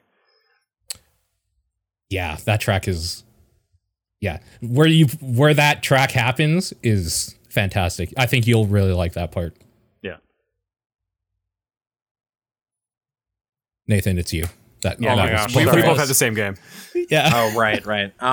So this was the entry point to this series for me, so that might have gotten a boost over the previous ones. I really dug the music in Splatoon 3 because I'd never played previous Splatoon, so it just kind of brought me into that whole crazy like vibe they have going on in that game. So I was really happy with it. I went back, played the first game. It's like, oh, there's some of this here, but it's. Yeah, it was my introduction, so I was really, really happy. If anything's wrong with it, though, there's like a super awesome song in like the tutorial levels, and you can never go back to the tutorial levels ever. You said this when the game came out or whatever. Yeah. Since then, I hadn't played the single player stuff. I have played it since, and when that track played, I'm like, this has to be it because this is fucking awesome. And you can't revisit it. Like, I went back through every level in like the single player. It's like, where's that song? It's like, no, it was only in the intro, and you have to start a new game entirely to ever see it again. It's like, that's weird. Sucks. What a bummer. So, yeah. But yeah, like I kind of looked into it a little bit. There's like 6 composers on this game. One of them though does have like Rhythm Heaven ties, so like I'm attributing some of what I'm really digging to that. But who knows? It's a great collaboration anyway. So I hope they bring back some of the bands they made for Splatoon 2, because like they had like bluegrass, they had chiptune, they had techno, they hit all these crazy genres, and that's the thing that's why 3 didn't hit my list, was because like 2 spoiled me too much. I love 2 soundtrack way too much to be like 3. You got to catch up, man. Come on. Okay, I didn't have that context, so yeah. Hey, I'm glad you mentioned Rhythm Heaven, because my favorite audio of the year is Melatonin. Had a feeling. Nice. This is Rhythm Heaven. This is the latest Rhythm Heaven game. It's pretty much in the Rhythm Heaven franchise. If you like Rhythm Heaven, you need to play Melatonin, because they just stole that whole game. It's really good. I mean, I would love to, it looks great. Like, there's more to this game that's great than just the audio, but the music is quite good too. And they do the great thing of, at the end of the stage, all the stages in that world get mixed together into a final song for you to combat, and that's fantastic. And you have to, each stage you have to do a practice one, then like a regular, then a hard, and each of those build the song further, and they'll like speed up tracks, and it still sounds great. Like, the music is awesome. Nice. Community number 1 was Xenoblade Chronicles 3 by a landslide. Not surprised. all right. And the rap group I couldn't remember was Cypress Hill. Oh, Cypress Insane in Hill. the Membrane. Yeah, there we go. Yeah, couldn't find it. All right. All right, our next category is our newest category, debuting this year, is Cozy or Wholesome Game of the Year. This is a game that's just, you can chill out with. It's not very stressful. It's a game maybe you play at night or in bed, something like that. It's a warm blanket to play or come back to. Well, then my number 3 is going to be really stupid. Trombone Champ. My number 3, no, that's on the list though. My number 3 for Wholesome Game of the Year, Ultra Kaiju Monster Rancher. Okay. Yeah. Nice. So my logic was like, yo, let's take something that usually like is going around destroying stuff constantly, like giant monsters, and let's just give them the most wholesome thing. Now they like have to water fields so they don't like run out of food. Now they have to like stop disasters. Now they have to just fight each other for fun and amusement, and you just take care of them. It's just weird taking like this thing that I always loved so much about Ultraman and Godzilla and just like these monsters that just fight and wreck things, to be like, yeah, now we just kind of have them. We just raise them now. We're friends with them. Did you watch Shin Ultraman? That came out this year? Shin Ultraman. No, I'm behind on Ultraman, but I got this year for my birthday and Christmas like the Ultraman Blu-ray sets. So I've got like Sick. Ultra Q, Ultraman, Ultraman Ace, and a bunch of other stuff to watch through. Nice. Wholesome. Okay. Shout out to Poinpy, but Tinykin was my number 3. Okay. Right on. I played a little bit of that, and it seemed wholesome, but I didn't see enough of it. So fair Great enough. game. Real good. Yeah, it was one of our TDP Plus games. My whole thing, it was sold to me by it being like, this is what the hell is that series called? This is Pikmin, but like it'll be on PC, so I'll try it out or whatever. And it's more platformy, more moving around, because I don't like Pikmin at all. So this one clicked with me. It's like, this is if I like Pikmin. I get it now. Yeah, it was super fun. Annoying parts, but like I never was so annoyed that I was like, oh, this is ruined for me, or like I was unchill. I was chill the whole time. Running around like as a soap bar surfing, that's just great. Yeah. It feels good. Yeah. It's wholesome. Very wholesome. My wholesome number 3 was Return to Monkey Island. I thought the framing narrative of Guybrush telling his kid tales is kind of just a cute way to introduce that. Yeah. Just, nice, vibrant art style, and just kind of throwback to that, kind of reflecting on the whole series. Hang out with your old friends. Yeah. It had a very kind of warm, fuzzy vibe to it. So, yeah. Despite some crazy things Guybrush gets up to, but they at least sort of address that in the final act. Just like, that was screwed up what you did. And it's like, yeah, it was. But I'll get into that in a little bit. Spoilers. Yeah. It may have cracked the top 10. Maybe.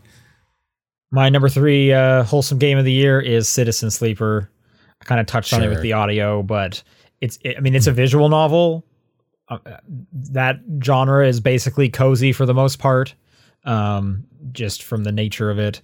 But yeah, the art style is great. The music's great. The characters are fantastic, and the stories are so well written and touching and sad and at times. But I really love kind of just being in that world, and I love that they keep putting out free DLC. All right. Cozy game for community. Sorry. Number 3 was Stray. Sure, yeah, Yeah, I could see that. Yeah, sure. yeah. Yep. Well, we joked about it earlier, but Trombone Champs is my number 2. Just Yeah, that's fair. yeah. It just feels like you're like a kid who's just getting into like an instrument. You're just like, it's your first time, you're learning, you're going to lessons, and now you got to go do the national anthem. This is the game that kind of gave me high school vibes, despite not even like playing the trombone growing up. I was a saxophone player, but like there's just something about it that just what? So, you're one of those ones. Yeah, I was a band kid. So yeah, it just gave me like vibes of like growing up and just like learning instruments and stuff like that. And that's just like, that felt really cozy and wholesome to me. So Sure. Yeah. Man, that game, I should have considered that game for more things because yeah, that game was fantastic. Honestly, it's really good. My number 2 was Cult of the Lamb. That game was just super fun. And, I really just like the like integration to get your friends in on there as your like cult people or whatever, and just I don't know. It was like a more basic Binding of Isaac or something. Yeah, yeah. Super Cult's cozy. notoriously cozy. Yep. And it was just like it's that style, that aesthetic of like really cute but like dark and morbid and twisted, which is like perfect for me. I love that shit so much. Sure. I guess I agree with the community. I put Stray at number 2. Okay. Like I know that game has some weird like more aggro stuff than it should maybe with like monsters and running around in stealth and whatever. Yeah. But there's times where you get to just curl up with a robot that's playing guitar, and that's nice, and just find a pillow somewhere or scratch a tree. And then kind of some extracurricular stuff too, of just like making the game meow, and then my cat kind of goes, "What the hell is happening?" in my room. So it was fun to try to mess with him a little bit via a video game. So yeah, like way more robots than I thought, but I kind of like robots also. Maybe just with Daft Punk breaking up, it's like I'm also wanting this a lot. So I can feel you on that. Yeah. My number 2 is the Frog Detective trilogy. Oh, nice. Okay. Because the third game dropped this year, and then they released it kind of as a trilogy on everything. Frog Detective is some of like the best comedy writing I've experienced in a game, in just how like dry and simple it is, but how effective it is. The designers like know exactly what they're doing, and each game gets better and better, and they do callbacks to the other ones that are pretty funny. I'd say each one is like 45 minutes to an hour, so try and play them all as close together as you can. But it's so nice just being this happy little frog. In the third game, you get a scooter, so that's cool, and you can just scooter around. And yeah, it's all the characters are funny and silly, and the stuff that's going on, they're like no one's actually in peril, but it's like, oh man, someone ruined the party. We need the frog detective here. And it is so wholesome, and I think it's extremely funny, and I had such a good time with that trilogy. Nice. The community's number 2 was Pokemon Scarlet / Violet. All right. Super wholesome. Yeah. Told you. Yep. All right, my number 1 for wholesome and cozy game of the year, Kirby's Dream Buffet. Because honestly, just rolling around in just a giant pile of desserts that just look really tasty the whole time. It's nice feeling. That game is fun. Yep. Yeah. For what it was just like a little small mini game thing. Just like a fun little thing to bust out every now and then. Just drive around some food. I wish that thing was free so that I could just like force all of my friends to like, yeah, just download it and let's play together. Like, yeah, as a free game, I think it would sucks. have done pretty good, but that would require them actually like putting more content in, I feel. But, For sure. Yeah. My number one was Power Wash Simulator. Sure, Just yeah, I can see that. Spent a lot of time just putting on some music or a podcast, and like after a long day, just literally power washing something while I listen to people talk about something. And then when that's done, it's like I did that. The work bell going off. It's like, oh, job's done. I guess I'm going to bed now or whatever. Just, yeah, super fun. Yeah, absolutely. Well, maybe not fun. Cozy. It is cozier than it is fun, I would say. I mean, there is something like very pleasing about just like Satisfying, like satisfying about like removing a whole bunch of mud in the exact shape of the spray. Like that just feels good. Yeah, it's true. It did get to be a little bit much when it's like, clean this like ancient Aztec temple or something. It's like, oh, this is going to take me like an actual week of real time work. It'd be but like I did that it sometimes. Yeah. Number one for me, I guess, I think it's just because I had arcade memories baked into me when I was like 6. Went to the Castle Fun Park, then called Wonderland, outside Abbotsford, and just bonded with a bunch of games of questionable quality. So Arcade Paradise gave me the chance to like work there in a way and just kind of really immerse myself in that. And you also have a laundromat, which is kind of fun for a bit, but you're glad you're getting rid of it. But yeah, just the patterns of the carpets, the kind of whole vibe of that game was very nostalgic and cozy in a way that I liked. So yeah, time machine a bit back to simpler times, I guess. Nice. Yeah, it was pretty sharp. So yeah, and you can play solitaire in it, which was also there you go. Told you that's how you could have got it on the Game of the Year list. Yeah, I figured a way. My cozy game of the year is A Little to the Left. Oh. This is basically just an organization game. They give you a like nicely drawn mess of stuff, and you have to figure out how can I organize these. The stages often have multiple solutions, so it might not just be like the tallest book to the smallest book. Maybe the spines of the book need to all match in some kind of way, or you need to put all the colors together. The music is nice. The audio design is nice. Some great like sound effects when you succeed and you get the stars and whatnot. And every now and then, like your cat will come in and just mess up what you were doing. So you got to like shoo the cat's paw away so that you can get back to like organizing all the postcards. If you're a fan of unpacking, this will probably hit a lot of the same kind of nerves that were tickled in the last year. So that's A Little to the Left. Cool. And the number one for the community was Kirby and the Forgotten Land. Yeah, not surprised on that. Makes sense. All right, this next one, I don't think Nathan will have a list, but this is the Patreon game of the year, where we pick our top 3 games that you guys paid for us to play. Oh yeah, I can't wait. That's okay. You're welcome to if you somehow do have a list. But there was a list in the chat here, for what it's worth, that John posted a bit ago. I can post it here again for you, Nathan, if you want. There's a list right there. And for listeners and viewers, the actual 12 games we are choosing, which we did for Patreon, December 2021, because we usually do the Game of the Year in December. Yeah. Balan Wonderworld. January, Neo: The World Ends With You. February, Kena Bridge of Spirits. March, WarioWare Gold. April, F-Zero X. May, The Secret of Monkey Island. June, The Stanley Parable Ultra Deluxe. July, Neon White. August, Klonoa Fantasy Reverie Series. September, Tinykin. October, Splatoon 3. And November was Shovel Knight Dig. John, what's your third favorite game that someone paid you to play? All right, on so our show?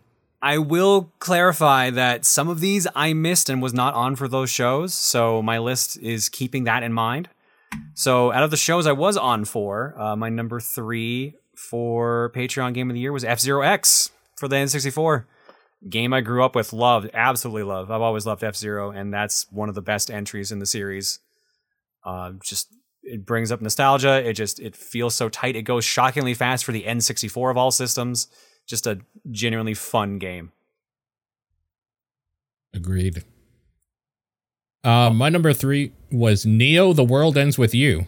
I just really like that thing in a way that I don't necessarily think I was expecting. I just wish I had put a little bit more into it, but it's one of those games where it's quite an RPG. long. Yeah. Yeah. So, but what I played, I actually really enjoyed quite a bit.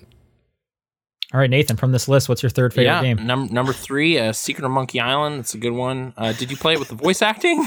Or I did. The old original? Okay. I did the voice acting. Yeah. Voice acting, yeah. Yep. Okay. My number 3 is WarioWare Gold, a game that I just skipped because it was on an old handheld that I had abandoned to the closet. But it's one of the best WarioWares, far superior to the most recent WarioWare. What? I mean, I will agree with him on that. But it's I'll almost cheating because agree, Gold too. was basically a greatest hits version. It was, Yeah. And I have the community responses that the patrons, this is just the patron community was allowed to vote on.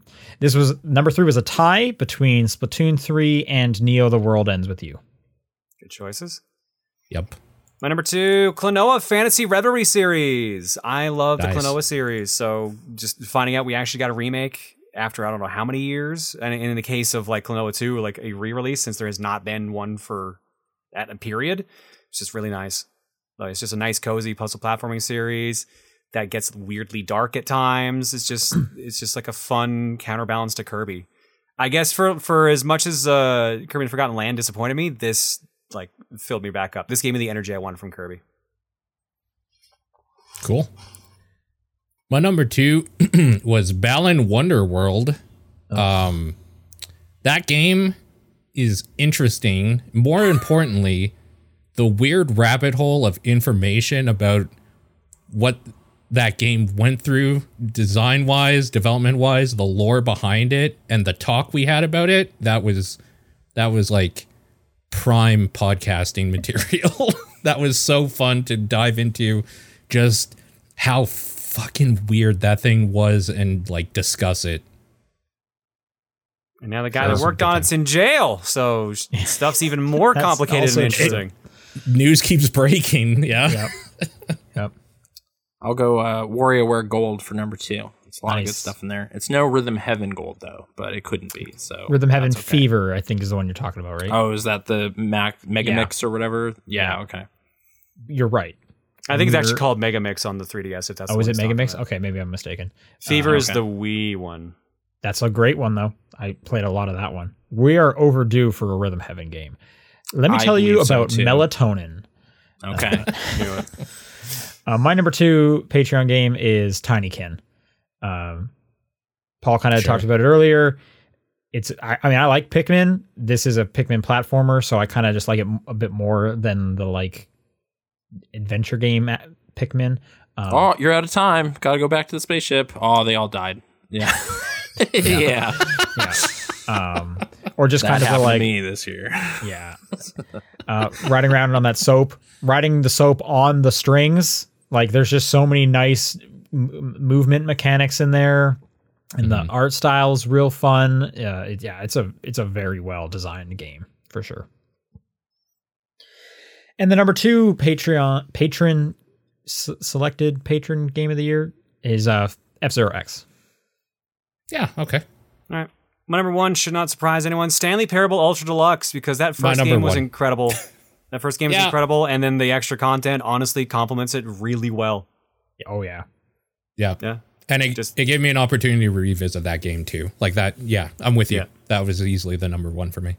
I like that it's also a meta-analysis of the game itself, which is wild too. It's just like, yeah, it's been like 6-7 years since the last game, so like here's everything with everything They else. did it It's just- again somehow. Like, yeah, crazy. It is a really It wasn't even like interesting the way of, original like- team. It was like a new group that did like the extra content, and it somehow still felt organic. It was insane. Yeah. It's a very interesting way of like, you know, the first game was such a specific like meta narrative on video games, and it's like, well, how do you make a sequel to that without just adding more jokes and like from like if you're interested in like game design almost, this is like a good academic exercise to go through is like playing this. Yeah. Bucket, absolutely. man. It's just so reassuring. Splatoon 3, I guess, because it got me to like Paul and I to sync up and actually play Switch online, which has like never happened. Nice. So yeah, Monster Hunter couldn't do it. It was Splatoon 3. That was the secret sauce I needed. So I don't know. I'll talk more about it later. Okay. My number one is Neon White. Oh yeah, sure. This game is so fun to play through. There's 100 levels. I could have played more. And I guess I did. I played a bunch of the side quests. Do yourself a favor. Don't read a single thing in that game. Every time a character speaks, I did all of it. every time a character speaks, the game gets worse, unfortunately. So that story is terrible. Not written good. Yeah, it is surprisingly how bad that story is. But the gameplay is extremely enjoyable. Yeah, that's side content. Why? Just give me the levels. You don't need to have some dumb story that I don't care about. And the side content is the worst part of that writing by far. The story at least kind of has a cohesive narrative they're going through, even though it's not great. But that side stuff is bad. You don't want to spend time with any of those characters. None of them are enjoyable, and it's just cringy. They're all shitty. It's just it's so cringy. It's weird. All right, the number one patron selected game proves the majority of our patrons have no taste whatsoever because it is Balan Wonderworld. No, it means that was a good podcast, which is what they pay for. Maybe I'm hoping so, but I'm hoping it was a good episode and they're voting for that as opposed to the game itself. So it was a good episode. I agree. Good answer. Good answer. All right. Answer. Since we've now passed the 1 hour and 30 minute mark, it is time to talk about our favorite games of the year. Yay. Hell yeah. This, unlike the other categories, we will each have 10 games to get through. These Except are the best for Paul, of the who best. has 45. Apparently. Wait, what? No, I have 10 this time.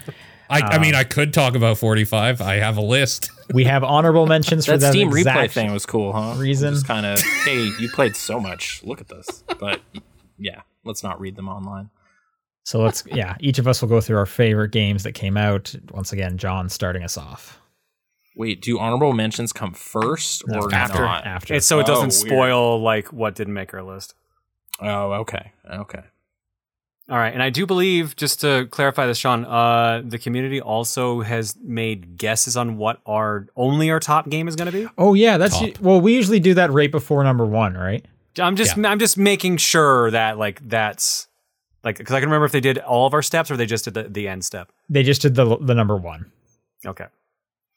All right, and obviously the community has a top 10 list we're going to go through as well. Yeah, all right, so I guess number I'll just kind of reiterate that for the listeners. The community has a top 10 list. They also have an additional category where they were trying to guess each of our number one game of the year. Nathan, unfortunately, we forgot that you were joining and we put the survey out ahead of time.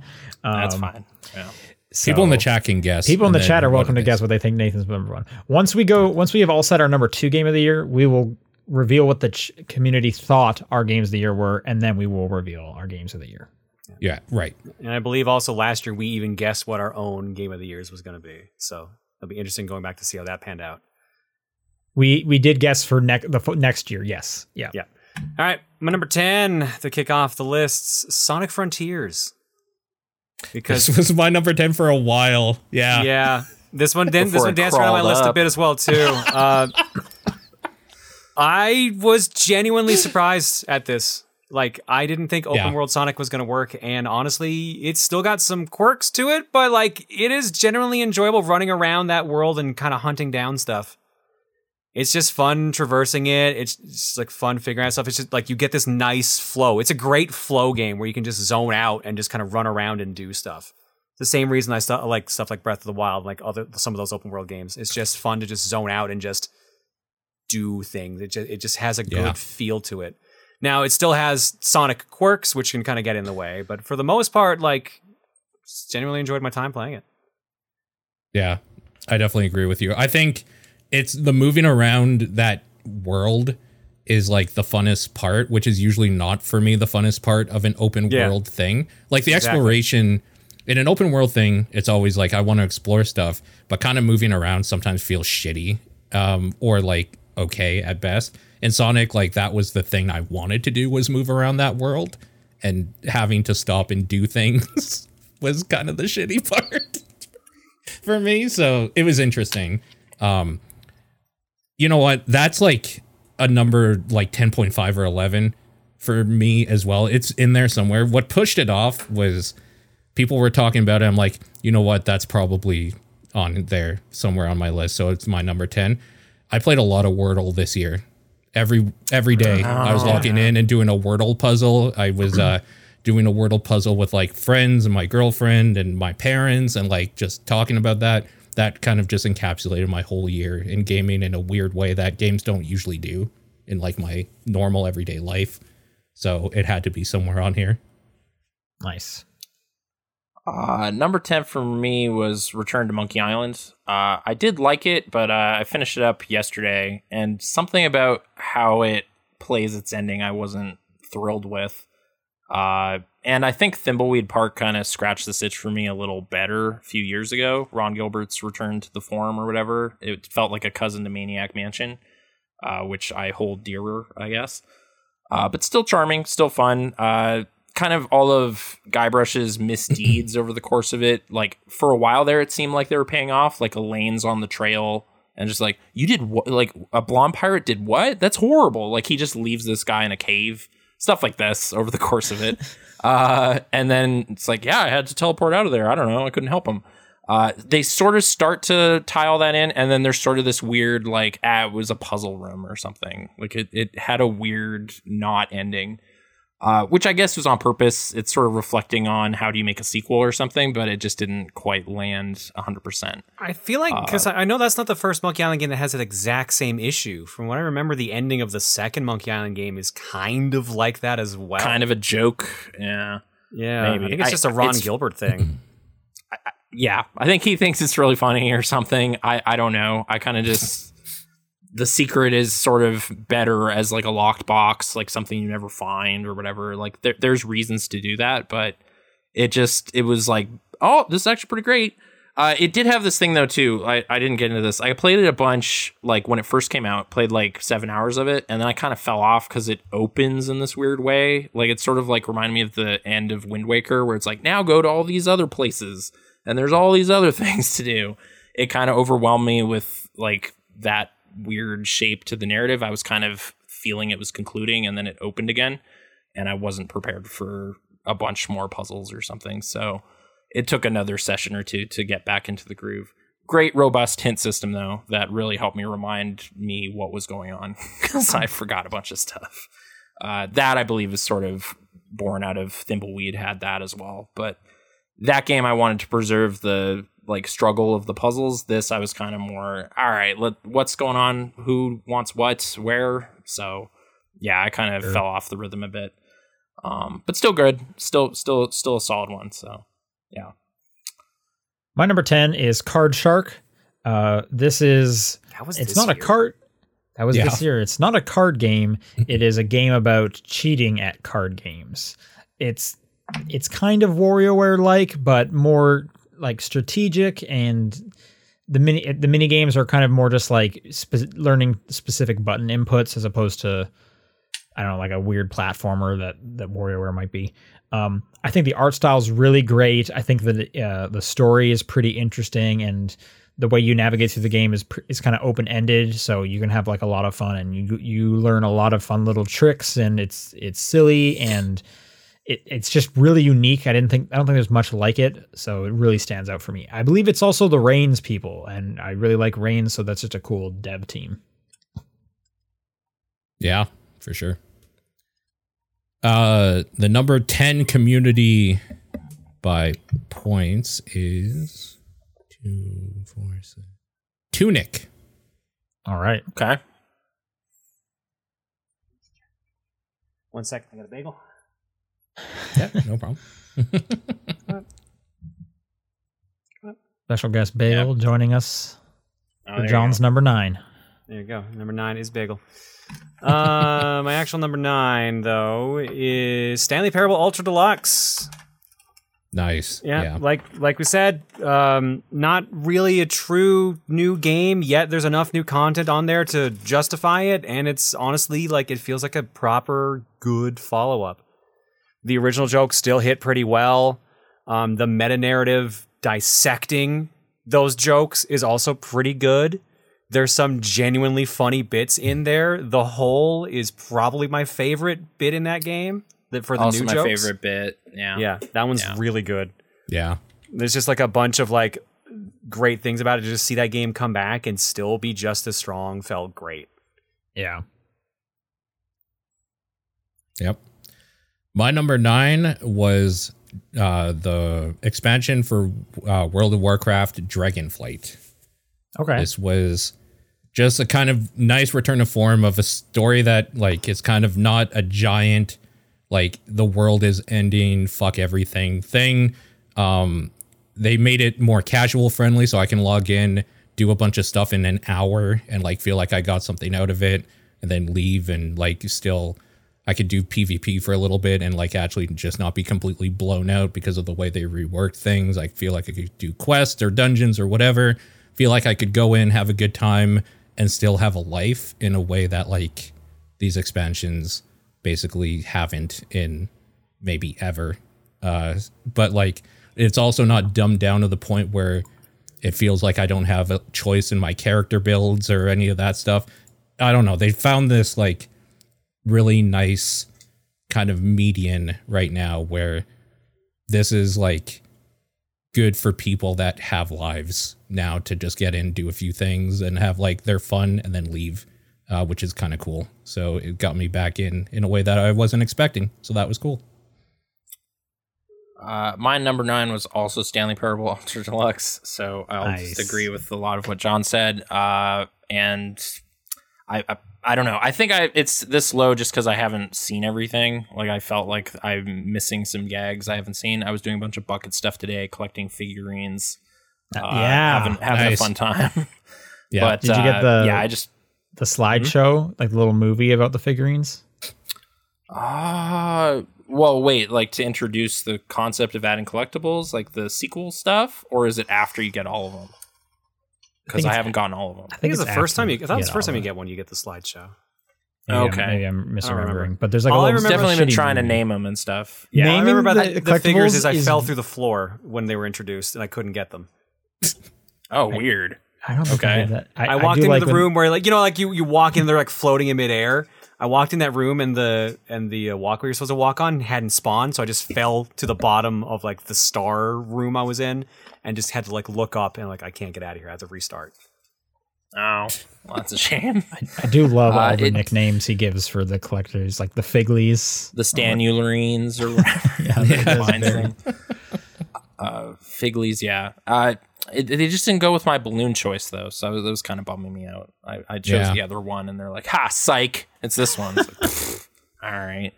So yeah, but no, still very fun. It was a surprise. I think it was just that I heard about what it was before I played it. Instead of just like, I'll revisit it and then find a bunch of stuff. That would have been the ideal circumstance. Sure. But yeah. My number 9 game is Tinykin. We've talked Tinykin several times, but yes, that game is really good. Yeah. Number 9 for the community was Vampire Survivors. Nice. Harsh. Oh, wow. I was expecting higher for that. Sure. No, I mean, it was a big jump from the number 10 for what it's worth. There's a lot of Nintendo games this year. And trust me, they're probably all here because I'm looking at this list. Wow. Okay. My number 8, I knew it was going to make the list somehow. I just wasn't sure where it was going to land. Elden Ring. Yay.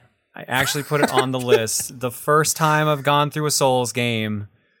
And shockingly, probably not my last. Well, maybe a core Soul game is probably my last. Sure. Speaking of flow state games, exploring that world is great. That's probably one of the greatest exploring games that came out this year. Just going around, just like finding little secrets, like just finding like random fights, just finding like treasures and stuff like that. Genuinely, like a highlight of the year was doing the exploring. The combat is the thing I do not like, and is what will probably keep me from playing other Souls games in the future. But genuinely, the feeling of going around in that world was like so enjoyable. The lore drops, while they were very light, were cool. Although it really did suck because it's a Souls game. So it's like, yeah, every character you end up liking, they're gonna just have a bad time. Yeah. So that's yeah. very So true. it's not a game genre for me, but it was nice to finally say like, yeah, I've beaten the Souls game now, so I can actually say that. Yeah. Absolutely. Awesome. My number 8 is Neon White.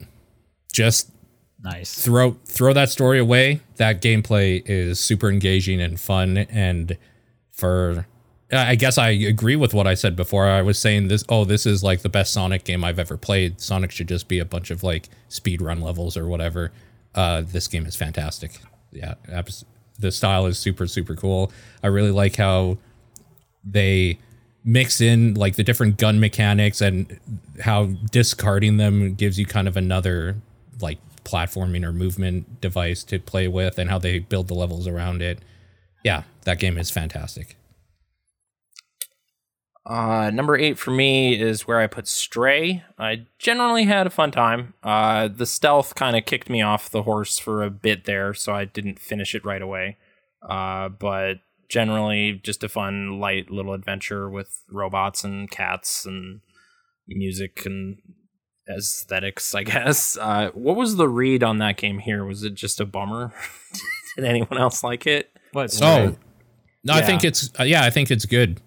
Okay. But Yeah, I don't have I'm I don't fine have a with strong it. opinion. I'm not as hot, like positive on it as like the internet was like weirdly high on that game. Yeah, it seemed to enjoy a real moment in the sun. It being like a Game of the Year nominee at the big award show is kind of like, I guess, like Yeah. it's fun. I think the best part of that game is like those like hubs where you can kind of go out and explore Yeah. around. I think that's yeah, quite that enjoyable. first area where I was just collecting records and bringing them back to this guy, I was like, this is fun. Like this is just a nice light little thing, and just like I guess that environment was kind of based on a real place, like the super stacked city or whatever. Like it definitely had an interesting look to it. I wouldn't even call it a platformer because you're just kind of pressing A near ledges. It's like Uncharted or something, Yeah. where it's very rigid what you can do. But in general, I just like looking at it and hanging out with it. It was pretty good. So yeah, and it ended okay, I guess. There was sunshine and yeah, good feelings. Sure. My number 8 game is Immortality. I still think this is the best FMV game ever made. It's so interesting. It's cool. I will say it stumbles a little bit because as you're progressing through, it is kind of random. So, you can get some like late game stuff real early and not know what to do with it, or you're just sitting there mashing through clips trying to find like one of the 4 you haven't found yet so you can finally get to the end game. And that was me kind of. But I do think the story is interesting. I think it's cool how they implement it. I think the 3 movies, they just did a really good job of like showcasing the eras, and like I had a really fun like weekend just exploring this weird mystery. Cool. All right. The number 8 community game of the year was Sonic Frontiers. All right. I'd say I was surprised it's that low, but no, I'm not. All right, my number 7. You notice I hesitated on saying I wouldn't play Souls games again because my number 7 is Stranger of Paradise, Final Fantasy Origin. So Sure. I didn't know you played this. This was one of the 2 games I actually put time into in the last week to kind of get into because I'm like, this is one of the games I know if I play enough of it, it will crack my top 10. And sure enough, it did. I think it would mine too. Yeah. Because that game is stupid as fuck in the best possible way. Yeah. Jack is just the dumbest protagonist ever, and it's the best part about it. He's just like, I want to kill Chaos. And then he actively is upset when they're like, Chaos is a concept. He doesn't really exist.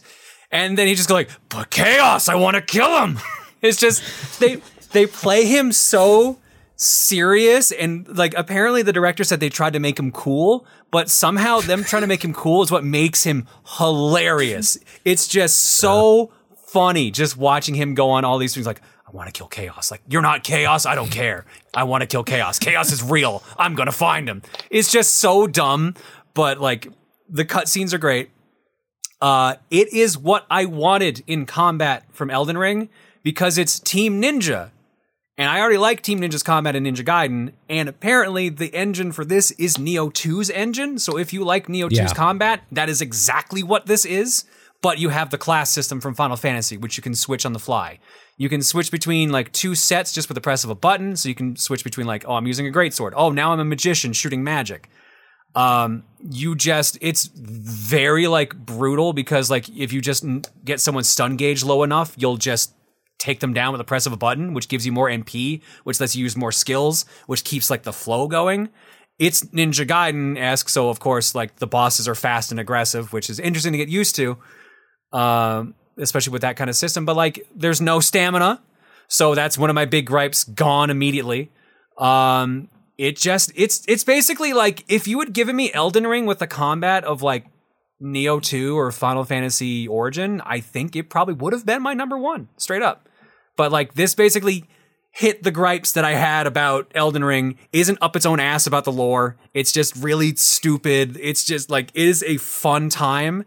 And honestly, I wish I had gotten to play more of it. It probably would be higher on the list. Okay.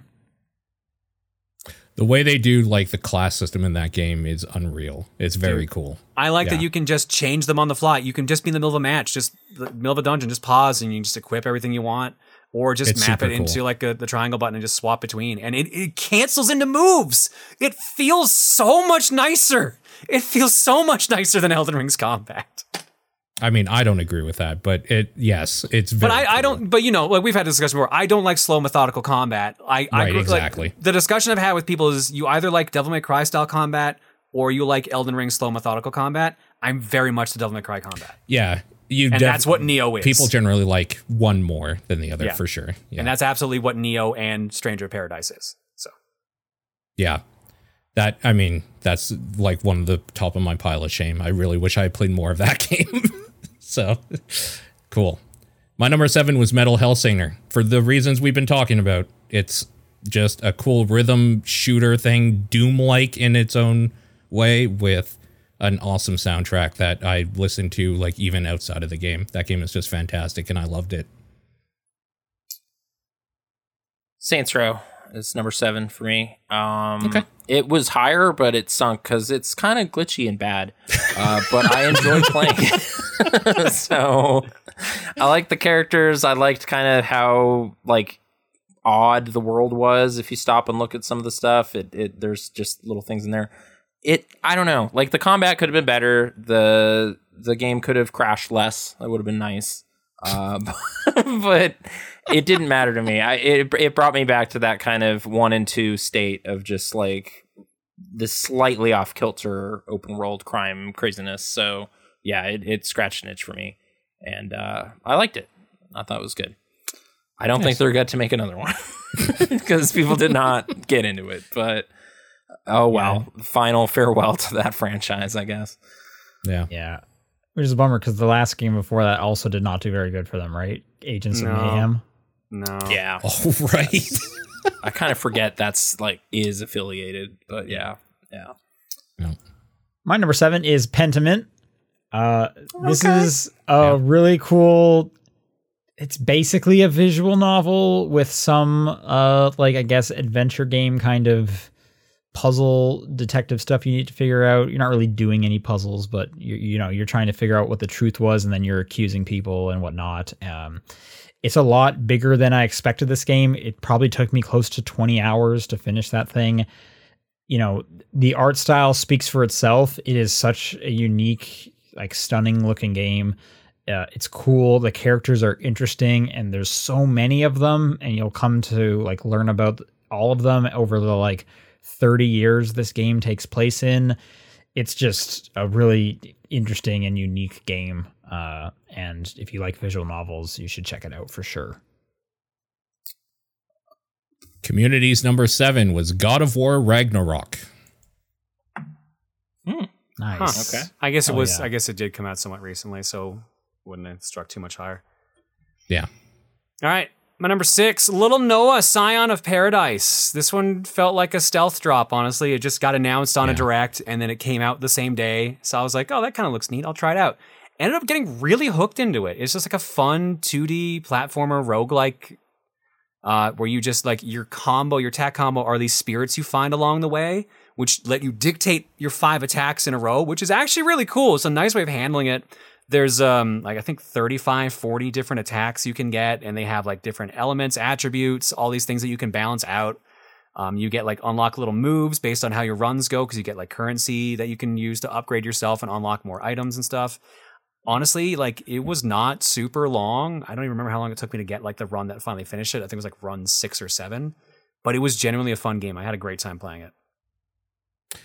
Yeah, it's kind of cheap too. Like it's cheaper than I thought it would be. Like it's a great game to just play and get into. It has the roguelite thing of you can get a run that is broken as shit and it feels so good. Exactly.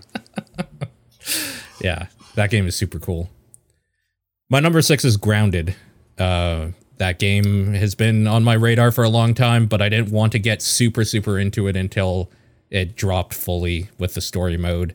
And then it dropped fully, and I was addicted to it for a couple of weeks. But of course, it came out around the time where everything comes out, so I put it down for a while. I'm excited to get back into it, though. It's the perfect amount of base building, survival stuff, along with kind of a fun little quirky sci-fi-ish type story and whimsy to it. So that game is great. You can play with a bunch of people, which makes it pretty fun too. But I think I just want to see that story mode. So I think I'm going to go back into it and just focus. Yeah, Grounded is awesome. What a good game.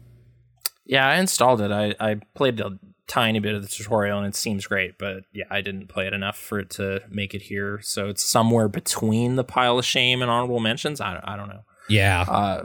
Number 6 for me is Atari 50, the anniversary celebration. Nice. Yeah. Nice. Like, I grew up with an Atari around. That was my first gaming platform. I want to say it was the 800 XL or maybe an ST. I tried asking my dad. I was like, what was that thing? And he was looking into it, but we got rid of it.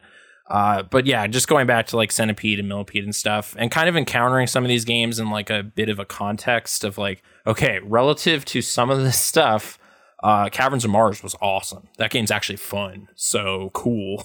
As opposed to some of its contemporaries that are way too simple and nothing's really going on. That said, Real Sports Volleyball is very simple, but really great. I really enjoyed playing that. And basketball is all I want to do on defense in any basketball game is just punch that guy and take that basketball. So I was like, this has a great groove to it because it's like, hey, fuck you. And then you just take the ball back. Did you throw a knife? Did you stab him with a knife? Oh, is there full on weapons and stuff? They're full on weapons. Like I played the Lynx version. I forget which versions are on there. But yeah, I think at it's some point someone just 7800. pulls a knife on you and you can just KO someone and they're just out for like a minute of the game. That's great. It's great. I was surprised how fun that is. It has a pretty great feel for how old it is. The Lynx looks crazy, like how pixely, like the grid of pixels is so evident.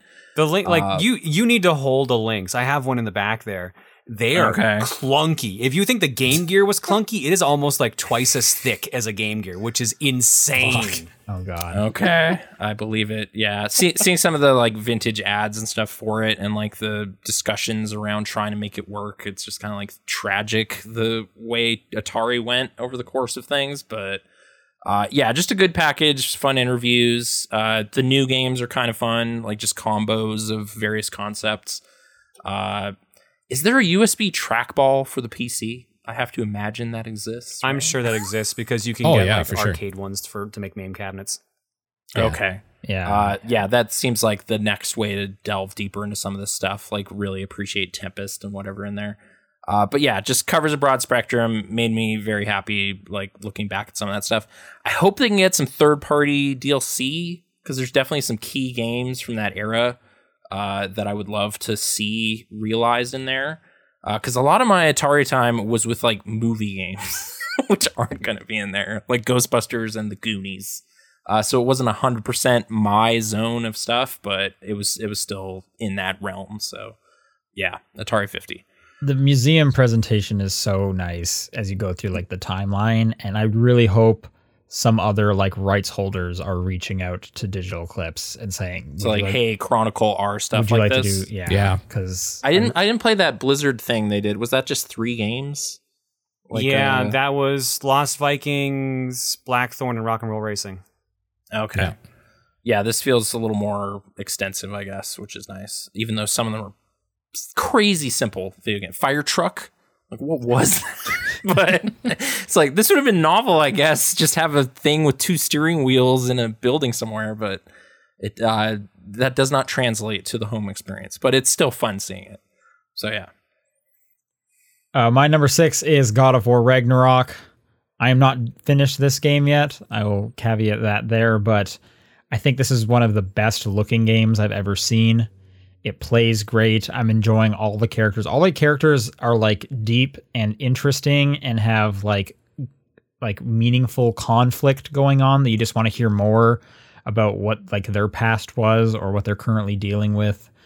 That's what I've kind of been playing a lot of this week, trying to get more of it done. And that's probably what I'll be playing a lot of tomorrow. I think I do still prefer the first God of War over what I have played of Ragnarok, but Ragnarok is still just like an extremely good game. Community's number 6 was Splatoon 3. Wow, that low. Huh. Yeah.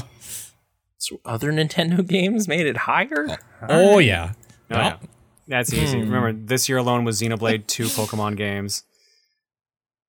Yeah, there's a bunch of Nintendo stuff that came out this year. Number 5, top 5 now. River City Girls 2, one of the other ones that I ended up playing just to kind of get caught up for a game of the year because I knew it would probably hit there. I think this is exactly where River City Girls 1 landed on my list the year that came out. This game... Is it more of that? It is more of that, but Nice. I had a couple small gripes with it. Like, the first time I played it on stream, it felt slower, and I realized, chat pointed it out, this game is locked at 30 FPS, while the other one was 60. Oh. So it felt Bummer. weird. But now, after having played it a bit more, I got used to it, and I think I actually prefer this one more because the combo system's more fleshed out. So I guess they got more people that worked on River City Ransom Underground involved in this because all the characters from Underground are in it. And just the combo system is ridiculous. Like with just the first few moves I've gotten from leveling up alone, I've already got like a 20-hit combo that just juggles people in midair. And it's just fun to like grab a character, throw them in midair, just do an air combo, and then like dab into them to like just end a combo and send them flying across the screen. There's just so many ways to just, it feels like River City Girls 2, but more. 4-player local. I wish that was also online. There is online, but it is only 2-player, sadly, which I think is the reason they locked it at 30. But at least there is actual online this time around. You start with 4 characters this time around instead of in the first game you started with 2 and unlocked Kunio and Ricky when you beat it. This time around you start with 4 and you unlock 2 new characters as you're playing the game. It feels like more and better. I like that you can literally so the dialogue, there's only 2 characters that tend to talk at all times. But you can pick, if you're playing single player, who the other character is that you have dialogue with. They all say the same beats, but you can pick who says like the other piece of dialogue to go along with your character. You can just go to your headquarters, switch your characters on the fly. It just genuinely feels like a better improvement. It's definitely the better of the 2 games. Nice. Cool. That first game is really good. Yep. Yeah, that makes me want to play this one actually quite a bit. I liked the first one, so. Apparently there's also a post on the Steam page that says frame rate fix incoming. Interesting. Oh, cool. Okay. Interesting. My number 5 is Kirby and the Forgotten Land. Wow. I thought this game was okay. And then, listen, that game is kind of brainless, a lot of it. And if it wasn't for that end game stuff where you go back through everything and it's like, oh, now like they're trying to be a little more difficult, this probably wouldn't be on my list, but I really enjoyed the like ending stuff. It's hard to explain. You get like to an end and then there's more content, which is kind of recycled content, which sucks. So this game would have been higher if that recycled stuff that like makes it harder and kind of just in one big thing was like a difficulty setting, so I could have played the whole game like that. Then I think this would have been higher, but still I enjoyed my time with that part of the game, and I liked that final boss is absolutely fantastic and stupid in the right way that I loved. Basically I just think it's like kind of brainless for a while, and then I really liked it after that. I'm gonna tell you a secret about Kirby, Paul. Yeah. The whole reusing content at the end, but the ending what they content do. is the better content. That's all of them. They all do Yeah. that. They've done that since the NES. Yeah, that ending content was so good, though. I really enjoyed that shit. I just wish it's going to sound a little more harsh than I want it to. I wish they hadn't wasted my time with that baby shit in the beginning. Like, I wish I could have bumped it up to that just right away from the get-go. I kind of want to ask like what it's analogous to, but I guess you've discussed it on the show, so it's just I'll just go research it. Like a New Game Plus or something, Okay. basically. Yeah. Okay. Yeah. Number 5 for me. This is where I put Vampire Survivors. I do really like it, but it kind of had this really sweet zone in the middle of my time with it, where the screen was exploding and stuff was happening, and I was getting achievements, and it was just a delight for a good 20 hours of time. And then it got really narrow again at the end, where it's like, you need to figure out how to beat this level with this character in this very rigid way to get this achievement. And I was just beating my brain against some of that stuff. It's like, this bone zone, I know I complained about it on here before. That bone zone is terrible. I haven't solved it. There's like a giant ball rolling around at some point, and I can't crack it open to get the secret inside. And it just kind of got frustrating eventually at a point. But Yeah. for like $5.59 or whatever, or Game Pass clicking, like what a treat is in there. So yeah. Fantastic time. There's my compulsive nature to get achievement is what's hurting me at this point. It's starting to sting a little bit. Like, how do I get to minute 31? Like, what's happening? So yeah, I might go back at some point. I wish I could play it portably. It's definitely like the Steam Deck seller in my brain, but yeah. Vampire Survivors. It is on cloud mobile. gaming with touchscreen, so you can play the Xbox version on your phone with touch controls. So there's your mobile. It's a pretty version. simple game, so probably would work. Okay. There you go. True. Okay. I didn't do that, so number 5. Game of the year. Yeah. So we're at number 5, right? Yes. Yeah. Number 5 is Citizen Sleeper. I've talked about it several times already. Love that story. Citizen Sleeper is great. It's on Game Pass. Go play Citizen Sleeper. That definitely would have been on my list if I had played more of it in time. Just straight up. It's fantastic, but I need to see more of it. The Community number 5 was Elden Ring. Okay. All right. Yeah.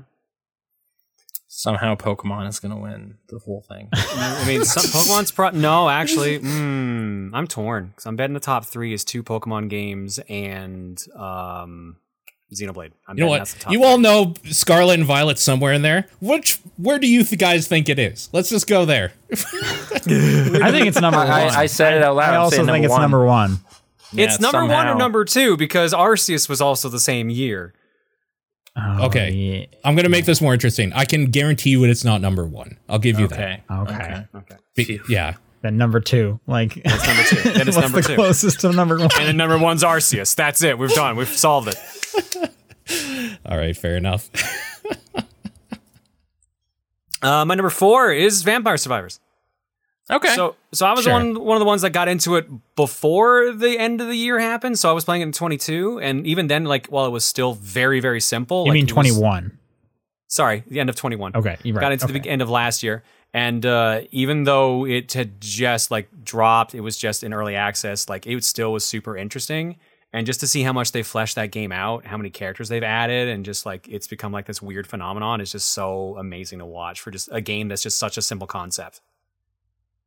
It's even got clone games. Like, it's got tons of clone games, including like HoloLive ones based on VTubers and stuff. HoloCure is legitimately good. If people want a good free clone and they are into HoloLive stuff, download HoloCure. It's actually legitimately Well, isn't good. Vampire Survivors actually also technically a clone of something else? It's just the one that got big. Is it? I think so. That's what I was hearing. I thought not. I think so. I mean, it could be. I actually don't know. Yeah. Like, for me, it's helping me kind of like pretend I'm really good at bullet hell or something, but I'm not. So it's just like, I'm just mindlessly piloting around this dude and everything dies. So I feel great. I mean, it's a even though- clicker. What a This is a gamer. clicker. It's basically a clicker. But man, that music's really good. And the bats wobble in this really funny way. It's really good. It's kind of a clone of Magical Survival, but Magical Survival is kind of bad. Okay. Oh, okay. A refinement of this formula. Okay, fair enough. Yeah. Oh, that was that was mine. So go ahead. That was yours, right? Okay. Yep. My number 4 is Tunic. Again, I'll reiterate, I don't think that combat is very good. I think it's fine. That's not what made this game pop to me. It is definitely the finding the pages of the manual, unlocking the secrets that game has slowly, and then you hit the wall of secrets, and then you take out the graph paper and you start drawing lines and symbols, and you're just like, holy shit, I think I cracked it. And then you like... Okay, so that's where the fezziness happens. Absolutely, yep. And then you're just like, then after you're done that and you get the quote unquote true ending, doing the giant puzzle that's like fucking mind numbing, you're like, I wonder if that's a real language and if people are working on it. Then you Google it and you're like, of course people are working on it. There's a whole Reddit dedicated to this. They got a few words done. Let's see how they like are saying what this language is. You read about it. You're like, I don't understand how people figured this out. That's insane to me. Obviously, I'm not going to say what that is here, but if people are interested, you should look up what that language in that book is, because even knowing how to decipher it, I don't know how the fuck you would start to decipher that thing. It's crazy. So that game is awesome. Yep. Just one of the most memorable things of this year. Easy. This is number 4 is where I put Pentiment. I actually really, really liked it. It sort of bucked me off the horse also. Like once it switches what you're doing in like the 6th chapter or whatever, I was kind of not stoked about it for a while, but then it started working out and I was into it again. I like the early part where you can like just spend meals with different people to kind of talk to them. And it's like, this is how I'm spending lunchtime is with this guy. I don't know what else I could have done during this time. I probably could have gone over here and had a meal with someone else and learned different things. But time is rolling forward, and I only have so much time to try to figure out what happened. Yeah, that's just life. Yeah, it kind of has a nice like slice of life from the 1500s thing going on. Kind of the only video game that's ever put me in like the similar mental state I was in when I watched Martin Scorsese's Silence about monks in Japan. You know? No. Like it's like... It's just the most religious game. Like it's just this whole society is extremely religious at this time, and that's just what it is, and you're immersed in it, and how you talk to people and how you like, should I be real snarky and crappy about this? Like, no, because I don't want to get in trouble or piss someone off or whatever. Like I was kind of really invested in my decisions and how I was interacting with all these people. So yeah, I found myself really engrossed in the stories and the characters. To the point where I was kind of like I was kind of crappy about like, oh, I have to play as this person. I thought I'd be a different person that I was way more interested in, but there was a good reason. They justified everything in the end. I'm assuming some stuff plays out the same way for everybody, but there's sort of dynamic ways you can solve things, right? I haven't looked it up, but my take is I think there's only one ending to this game. I'm pretty sure there's only one ending, but it's kind of like who you decide to accuse and whatever is variable. Yeah. Kind of remind me of like a Telltale game in some ways with how it's like there's literally this character will remember this, failed a bunch of speech checks because like, but you told me to do this. It's like, you're right. Yeah, I did. I told you to join the convent. I'm sorry. I don't know. Like I told you to dig up that grave and I was thoughtless earlier. But yeah, it had me really engaged in this story. Kind of reminded me of like the South Park game in terms of how it moved around. Like I'm assuming that's what they're working with, Obsidian, like for the 2D, 3D, just with a totally different art style. Okay, yeah. But yeah, and no combat. But yeah, eating food. Right. And it ends like, well, one of the main events is Christmas. So it timed out well for me to be playing right around now again. But yeah, real charming if you're into that whole like time travel kind of thing. It has like a very hundreds of years ago feel, which was cool. So yeah, Pentiment, Obsidian. My goodwill from Outer Worlds kind of rolled into checking out their new game. So yeah, Number 4 for me is Neon White. For all the reasons we've talked about, it's such a fun game. I played all of it. I was getting all the medals until I needed to finish it for the Patreon episode. But yeah, I just had so much fun playing Neon White. Nice. Community number 4 was Pokemon Scarlet / Violet. Oh, okay. Ooh, that low. Okay. Huh? Yeah. So it's Kirby, Xenoblade, and Arceus. 72 on Metacritic, right? It's just anyway. Number 3 for me, Klonoa Fantasy Reverie series. I've talked about Nice. a bunch in the past how much I love Klonoa, and just getting a remake, just Namco being like, hey, we remember this series exists, is nice. I know some people were not the biggest fan of it being like for a remake. They're like, okay, it's expensive. It's not as nice as say the Wii version. It's missing some of the Wii features for the first Klonoa, etc. But it was just really nice to be able to go back to that and just play them again. And in the case of me, like also like experiencing Klonoa 2, which I had never gotten a chance to in the past. So it was just nice to like finish Klonoa 1 and like actually see like the proper ending of that and just enjoy a series that I played a bunch years ago on the Game Boy Advance. Yeah. True. My number 3 is God of War Ragnarok. I think that story is kind of dumb in some ways, poorly written. I think the characters written are written well. I think some of the pacing is god awful, but man, that gameplay is just so satisfying and so good. That's just jumping back into that style of game and the mechanics and stuff. Just feels so good, and it just gets better and better as you get new and new things. I can't really talk about specific things, but you get a different item later on that like kind of changes again how you do some stuff. Yeah, that game just plays really, really good, and it's kind of a shame that I feel like they flubbed some of the stuff that the first one did so well, but it's such a solid experience that it was definitely going to be high. I think the way that a lot of the story stuff was written and kind of how it ends and stuff bumped it down for me down to 3, but I mean 3 is still notable. Yeah, third best game of the year or third favorite game of the year, whatever. Yeah. Yeah. Okay, so I like some Halo. I like Half-Life. I like Metroid Prime. But I like to laugh. So if you fuse all those things together, you get High on Life.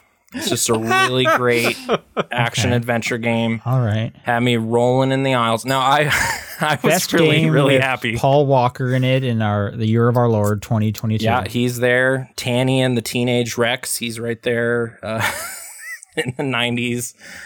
Yeah, the ability to watch movies. Like, honestly, the darkness a little bit too. Like having Mike Patton constantly talking to you as you're eating hearts like 15 years ago. This was kind of like, oh yeah, why had never anybody iterate on chatty weapons? This is great. So I was really, really pleased with how it played. Honestly, a little bit too. I for a while I was like, no, you just like that. It's funny. But it's like, I kind of like how it plays. I kind of want these achievements. And then when you go back through an area and it's like a weird ghost town and no one's talking and it's creepy, it's kind of getting into that Metroid Prime space of just slingshotting around looking for treasure chests as tobacco music plays. So I was just happy all over the place. Nice. I'm sort of weighing it down with recency bias, so it cannot be the top game. That would be absurd. Okay. But I'm going to put it here at the bronze tier because I was really, really happy. Would you say this is the best game with Alien Come? Yes. Yeah. Okay. All right. It is. Just checking. I didn't buy it the second time, but yes. I do like it that when he offers to sell it to you and you're like, yeah, I'll take it. He's like, oh, really? You don't even, just like that? You just want it? Like, yep. All right. No questions? This gallon jug in your inventory and you can't do anything about it. Yeah. But you get an achievement. So you do get an achievement. Yes, that's true. Number 3 for me is Vampire Survivors. What else is there to say other than when you take the garlic and then a horde of bats comes at you and you just kill them all? That's one of the best feelings in video games of 2022. Those bats are so good. They're just wiggling. Yeah. And the music, I don't know. The music surprisingly doesn't get. It was on my brain for best sound, but I don't know. I did have it on couldn't best quite audio do for a bit, and it got bumped off eventually. But yeah, just the fact that you don't get like tired of it. I will say though, I'm listening to the same track for half an hour, and I'm still stoked about it. Like, it's kind of a miracle. I do wish when you get a chest, you could skip that animation, because sometimes it's like, okay, just You can. it doesn't. Oh, but I'm always quietly hoping for the double tap dopamine hit of the like, 5 the action chest. button. Really? Yeah. I skip them all the time. Yeah. Oh man, you just saved what is eventually will be Seconds. hours off my life. Seconds. Eventually hours. But the quintuple chest, though, when The that hits, quintuple one. That's Yeah, you so I always guess let that what one play out. But oh, I guess what I want is I want to double tap it, but if it doesn't work, it's like, no, hang on. Because it's a quintuple chest, and it's like, oh, you got me. Thank you. Anyway, that's Vampire it's fun. Survivors. It's a fun thing. Yeah, Yeah. absolutely. The community number 3 was the other Pokemon game, Pokemon Legends. wow, I'm actually surprised that was only number 3. It's Xenoblade. Kirby and Dream Buffet. Kirby number above both. It's gonna Pokemon watch. games. It's gonna be the soccer one. That I'm would like blow my everybody else mind. got into That it would too. legit blow my That's what it's mind. gonna My number 2. We're at number 2 now, right? Ninja Yep. Turtles: Shredder's Revenge. Sure. Yeah, that's a great beat 'em up. Absolutely great. Yep. It's really fun to go through. 6 players and has online for all. I think all of those is just great. And the fact that it got like a patch like this week, adding more content, is just perfect. Like, I'm Honestly, just so glad just- that it did as well as it did, and that it's getting support as well as it. This was the game, one of the games last year where I was like, I want this to be good. I had this in the list with like Strikers and something else, and Strikers and whatever the other thing was disappointed me. Oh, Kirby, it was the other one. Yeah, so Strikers and Kirby both disappointed me. So I'm like, man, none of the games I was excited for are actually going to be good. And then this one was the one that bucked the trend. I was like, thank God. It It's is so pretty good. impressive. 6-player online when most of these games like look at River City Girls 2, 2-player Yeah. Online. Like they managed Yeah. to get 2, and then this That's the does thing. 6, and you can just drop in it. And the 6 is so just wild and weird. It's very fun when you do that. It changes the the first time. game completely playing Yeah. with 6 people for sure. That's like, I like River City Girls 2 a lot, but like I can't rate it higher than Shredder's Revenge. Shredder's is just the better game. Even though they're both different beat 'em up experiences. Like, it's just the more solid package. I kind of thought this would be number 1 for you, honestly. So did I last year, apparently. Yeah, fair enough. My number 2 is Vampire Survivors. Whoa. If Wordle was the game that I like for most of the year played every day, this was like my number 2 that I played almost every day, at least for months. At some point, it became a drag of just like, well, they released 10 new achievements. I guess I'm going to be playing this for 20 hours or something. But yeah, that game is just, it grabbed me in all the right ways, and it still hasn't let go. I mean, I played it last week again. Yeah. Like I play it all the time. Just a great pot. The problem is I need podcast games or like while I'm watching streams or whatever, and that's what that game is. It's perfect for that. So Absolutely. that's kind of what took over after Power Wash Sim was done for me. Are you getting a minute 31? Like, what do I do? Is that a spoiler? I mean, you can get past 31. Yeah. So All right. yes, You just need a I- certain weapon set, basically. If I don't get past 31, I fucked up probably at some point. Okay. I'm still in that state then where I'm bumping up against something. So, okay. I'll go back. Number 2 for me was Arcade Paradise. Yeah. Oh, I was expecting this to be your number 1. I kind of was It was too. close. It was close. Games within games. Love games within games. Right. Just running my little arcade there, doing the laundry, and it, $30 quick on that dryer. That's kind of fun stuff too. But yeah, just I was super hooked on this game until I completed everything. They've kind of done DLC with like a cabinet here and there, but I kind of just want the whole, like a whole nother one of these or something. I hope that can happen. I don't know how well it did, but I like it. It really put me in a positive space. I think I covered it with the wholesome mostly, really, like my feelings on it. But great game, great video game. My number 2 game is Tunic. Wow, that's higher than I thought. I really liked Tunic. It kind of hit everything for me. I think it looks great. I think that the audio is also quite enjoyable. And then, the like weird puzzles going on aspect was super engaging, and flipping through that manual, trying to like piece things together, like slowly realizing that every single little visual tick in that manual will mean something. It's not just put there on accident. It is ripped this way on purpose. The weird coffee stain is there on purpose, and learning what those things all mean. And it's really cool. I loved going through. I love every part of that game. I think it is strong start to finish. I did not have any. I surprisingly didn't have any issues with, I think, any of the bosses. Anytime I got stuck on a boss, it was like, all right, now's the time to just unload all my items that I've just been hoarding, and that worked out. You didn't have a problem with the dude with like the gun, the hunter guy? I don't even remember what you're talking about. I guess not. I don't know. There's like an underground area, but at the end there's a dude with a gun and throws grenades, and he's bouncing around this like little platform. I don't think so. Man. No.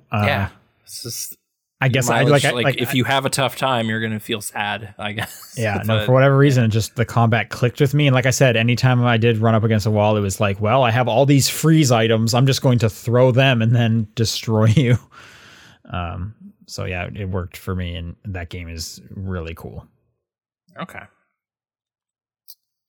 Cool. Does the community agree? What's community number 2? The community agrees about Xenoblade Chronicles 3 being the second best of the year. Kirby's number one? Yeah. Wow. Okay. No, I'm saying it's high on life, dude. Everybody got way into it. It's going to be, Immortality. They know it's the best. They love FMV games. It's the best one ever made. Yeah. Yeah. Was it Telling Lies? That was also the same person. Telling Lies, yeah. Okay. That one's okay. All right, so now the community guessed our game of the years, right, Paul? They did. All right, starting with John. Yep. Yeah, I was on the same page as them. The majority of the votes said Shredder's Revenge. What else do they have on there? The second closest one is Vampire Survivors. Okay. All right, John. And then after that, it drops off a lot to Elden Ring, which we know is wrong. Yeah. Well, all three of these games made my top 10, so they were right about that. Yep. So my number 1 game, I thought about it. And actually, originally when I wrote my list, I actually had everything bumped down 1. So like Shredder's Revenge was my 3rd game, Klonoa was 4th, etc. And this game I wrote in at number 2. And then I sat down and realized, like, what's the thing I always say about games? They should be Picross. Like, what? You always say that you'd rather they be Picross. You're right. So my number 1 game is Picross X Elevate, whatever the fuck it was called. No.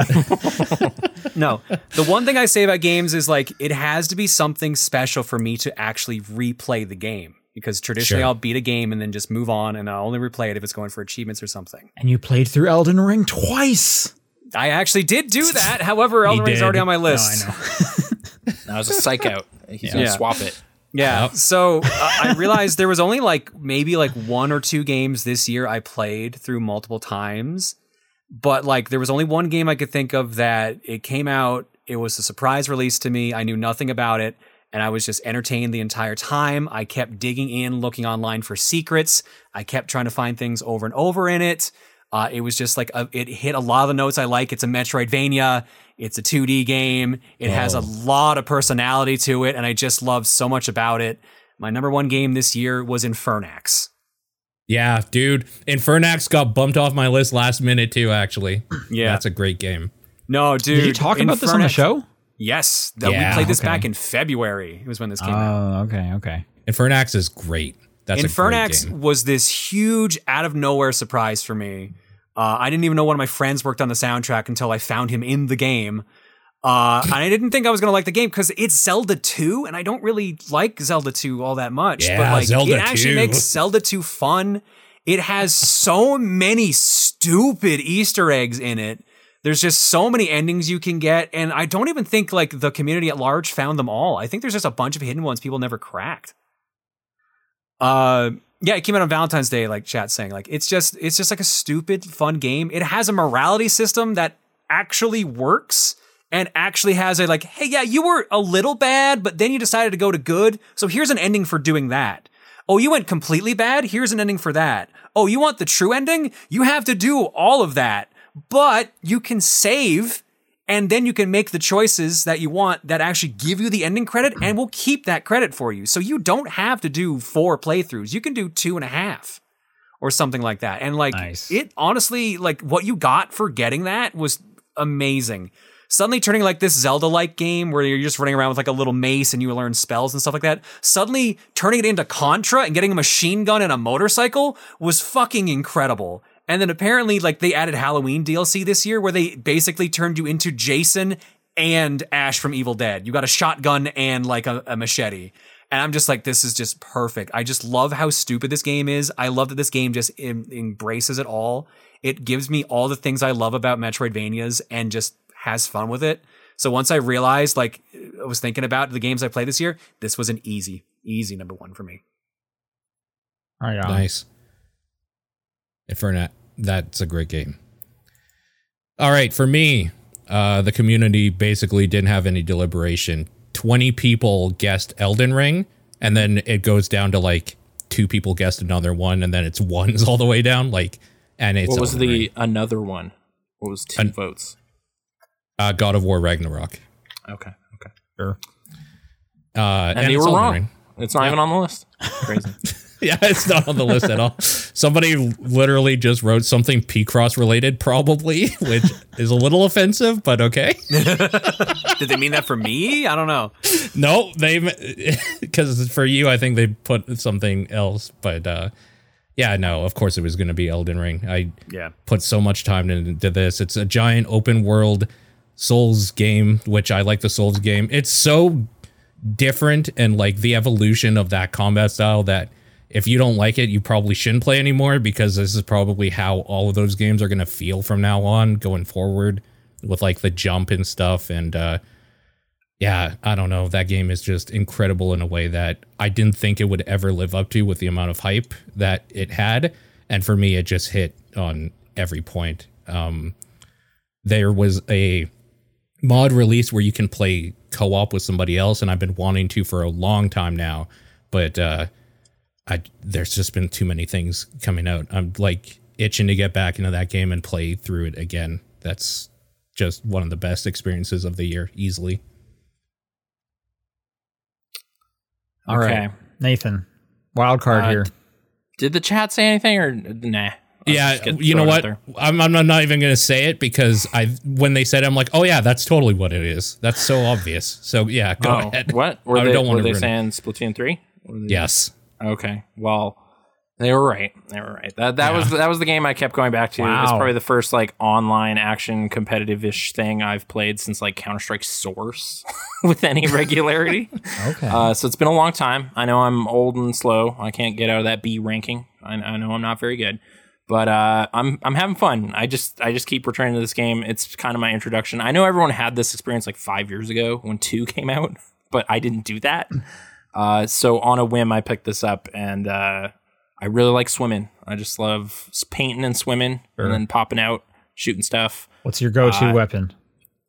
What is my Splattershot Junior? Kind of ended up being it. It was the Sploosha-matic for a while though. That was my first weapon that I figured I liked, because I like the stamp, the super stamp. Sploosh does good damage, yeah. The Ultra Stamp or whatever. Yeah, that was a big one. Are you a gyro guy? Little what? Do you use the gyro aiming?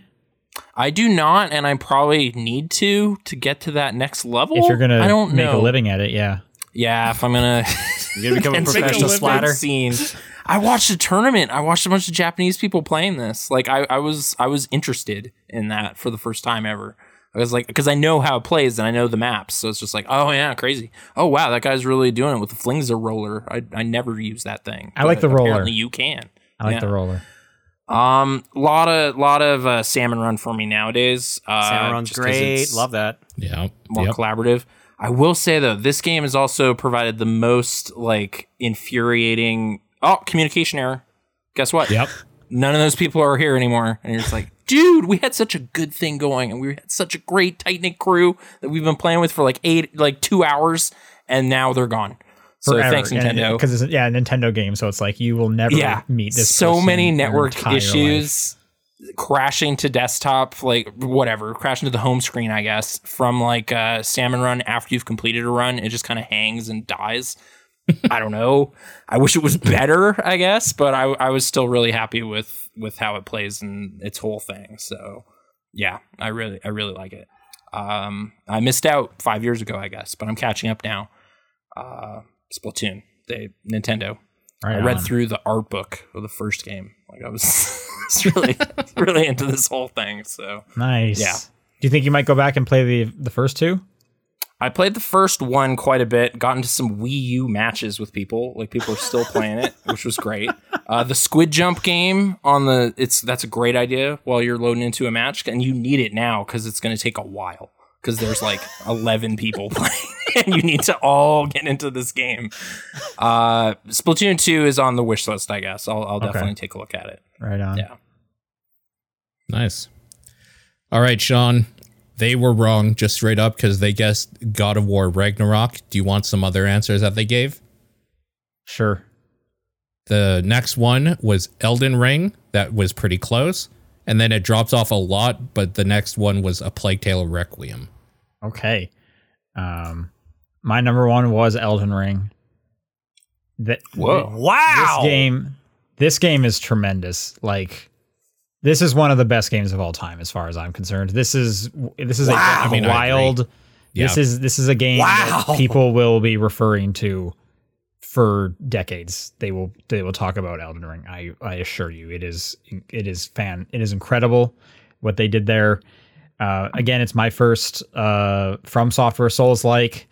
I basically just bought it because I was like, the hype is so high. I need to be a part of the zeitgeist. And this was one of the games where the zeitgeist kept going all year. And it was so fun to be a part of it and learn and see all the fun memes on Twitter. And then I know the co-op is restrictive, but the fact that I was able to play every dungeon in co-op was incredible for me. And it turned, like, my game was basically running around finding dungeons and then going through them with a friend, every single one of them. Like, I put 110 hours, I think, into the game was my time, and like, it doesn't even feel like I put in that much time, whereas that's probably like 4 times the next closest game in terms of how much time I put into it. It is so well done. There is so many fun secrets. It is so fun to play. Like, that is, the stories are so cool. The characters are interesting. Like, it is almost unfair how incredible this game was. And Paul said it, like, the expectations were so high and they still surpassed them like tenfold. It's ridiculous, I think. This game has so many people I know in real life and online that have never played a Soul game get really into this. Either, like, even if they didn't love it at the very end, they all like finished it at least. That's insane to me.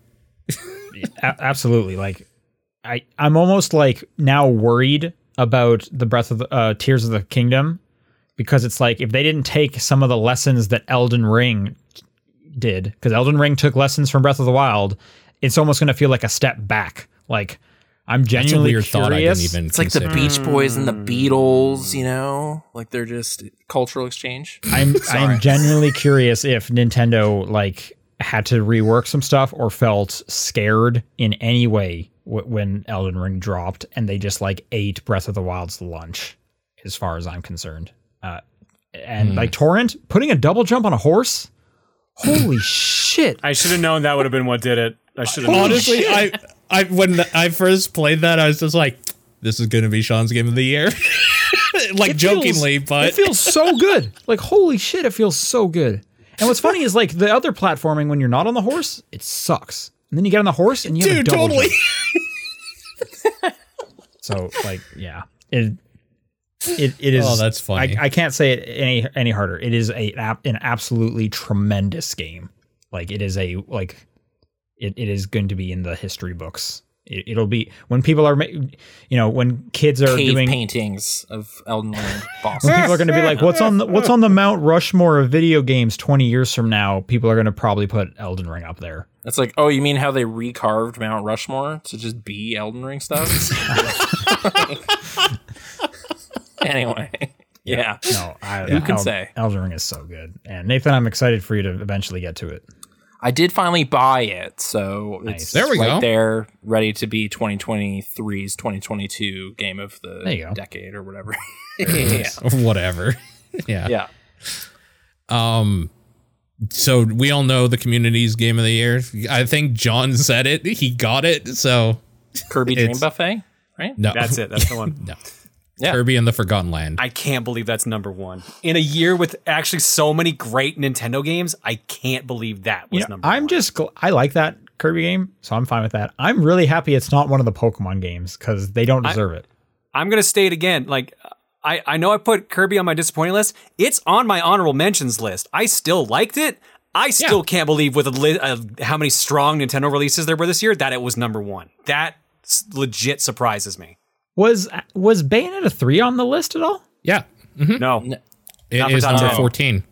It's what? Oh, well, yeah. Sorry. It wasn't on the top 10. It was in the top 20, I guess. I'm pretty surprised about that. Just thinking about that. But The John just controversy, I mentioned- think, burned it for some people for it.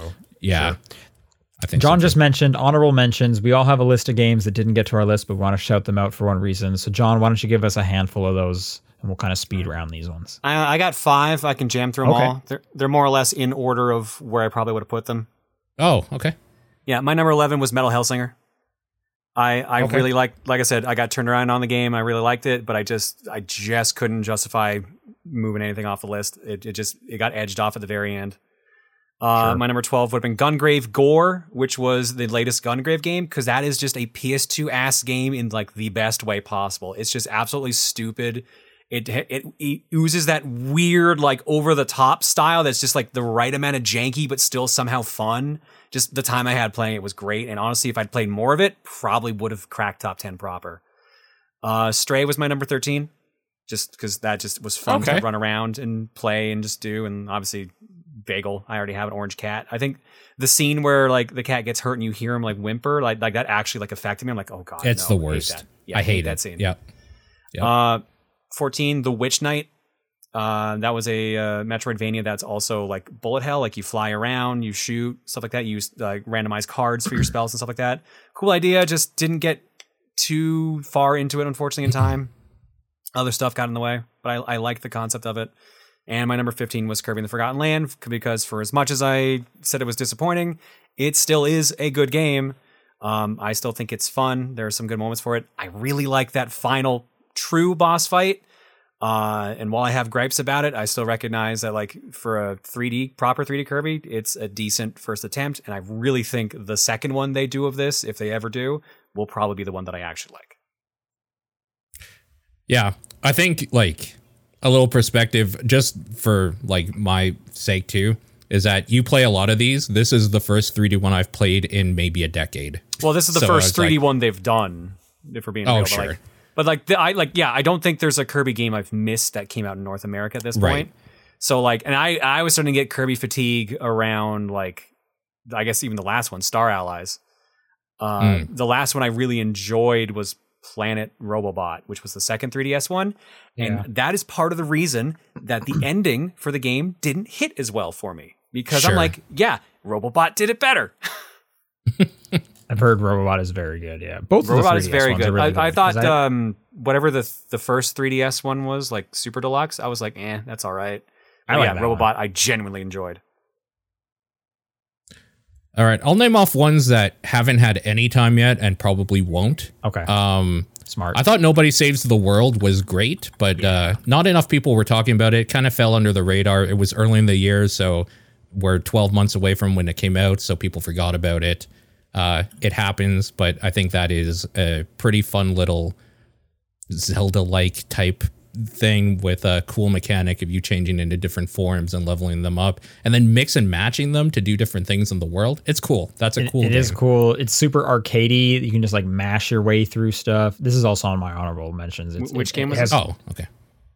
Nobody saves the world. Oh, nobody saves the world. Okay. And it has an online co-op, so that's a big plus for me. Sure. Ghostwire Tokyo, while not great, is kind of a fun little, like, I don't know, Skyrim-esque thing where you're in just this weird Japanese, like, Tokyo city amalgamation of, like, just Japanese city sort of thing. And being in that world is kind of cool. The gameplay is okay at best.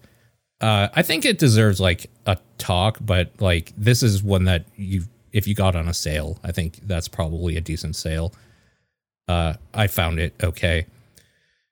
We talked about The Quarry. Nightmare Reaper is a cool little boomer shooter roguelite indie thing where there's this weird through line story going through where you are in like a mental asylum or something, and every time you go to bed, you're into like a new roguelite type level, a Doom-like sort of thing where you're getting collectibles and upgrading your weapons and changing them out. It has a cool little weird mini game thing where you literally are playing Game Boy Advance SP type thing, and you're playing a different mini game in the game that is a dream that you're having in the game. That thing is just super neat, and it's unfortunate that probably not a whole lot of people will talk about it ever again. So Nightmare Reaper, people should check that out. If you like horror stuff, and specifically Resident Evil type things, Phobia Saint Dinfa Hotel is a great Resident Evil 7-like. Nightmare of Decay is a great kind of combination of Resident Evil 7 and Resident Evil 1 type thing.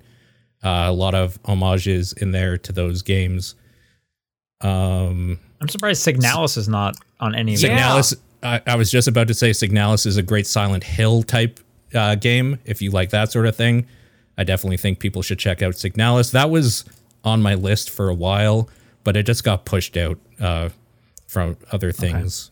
Okay. Dark Tide is a great thing to play with friends because those games are fun. And Lunistis, which is the most recent game that I've been kind of playing, is just a small indie fun, like croc running game, like from the PS1 type thing. And it's just running and through a level, platforming, collecting stuff. It is absolutely fantastic, and people should check out Lunistis. Yeah, that's a fun flow game. It's so good. Yep. I don't have very many because I was playing a lot of older stuff. So I just have JR East Train Simulator, which is basically a lightly interactive video of a train in Japan. Nice. They need some more stations and stuff added to that thing. I think it's an early access, so hopefully we get that. But allegedly, it's like the real thing JR East employees are like trained on. To pilot trains correctly. And it's like, oh, gotta slow down, man, coming up on the station, but you don't want to be too late.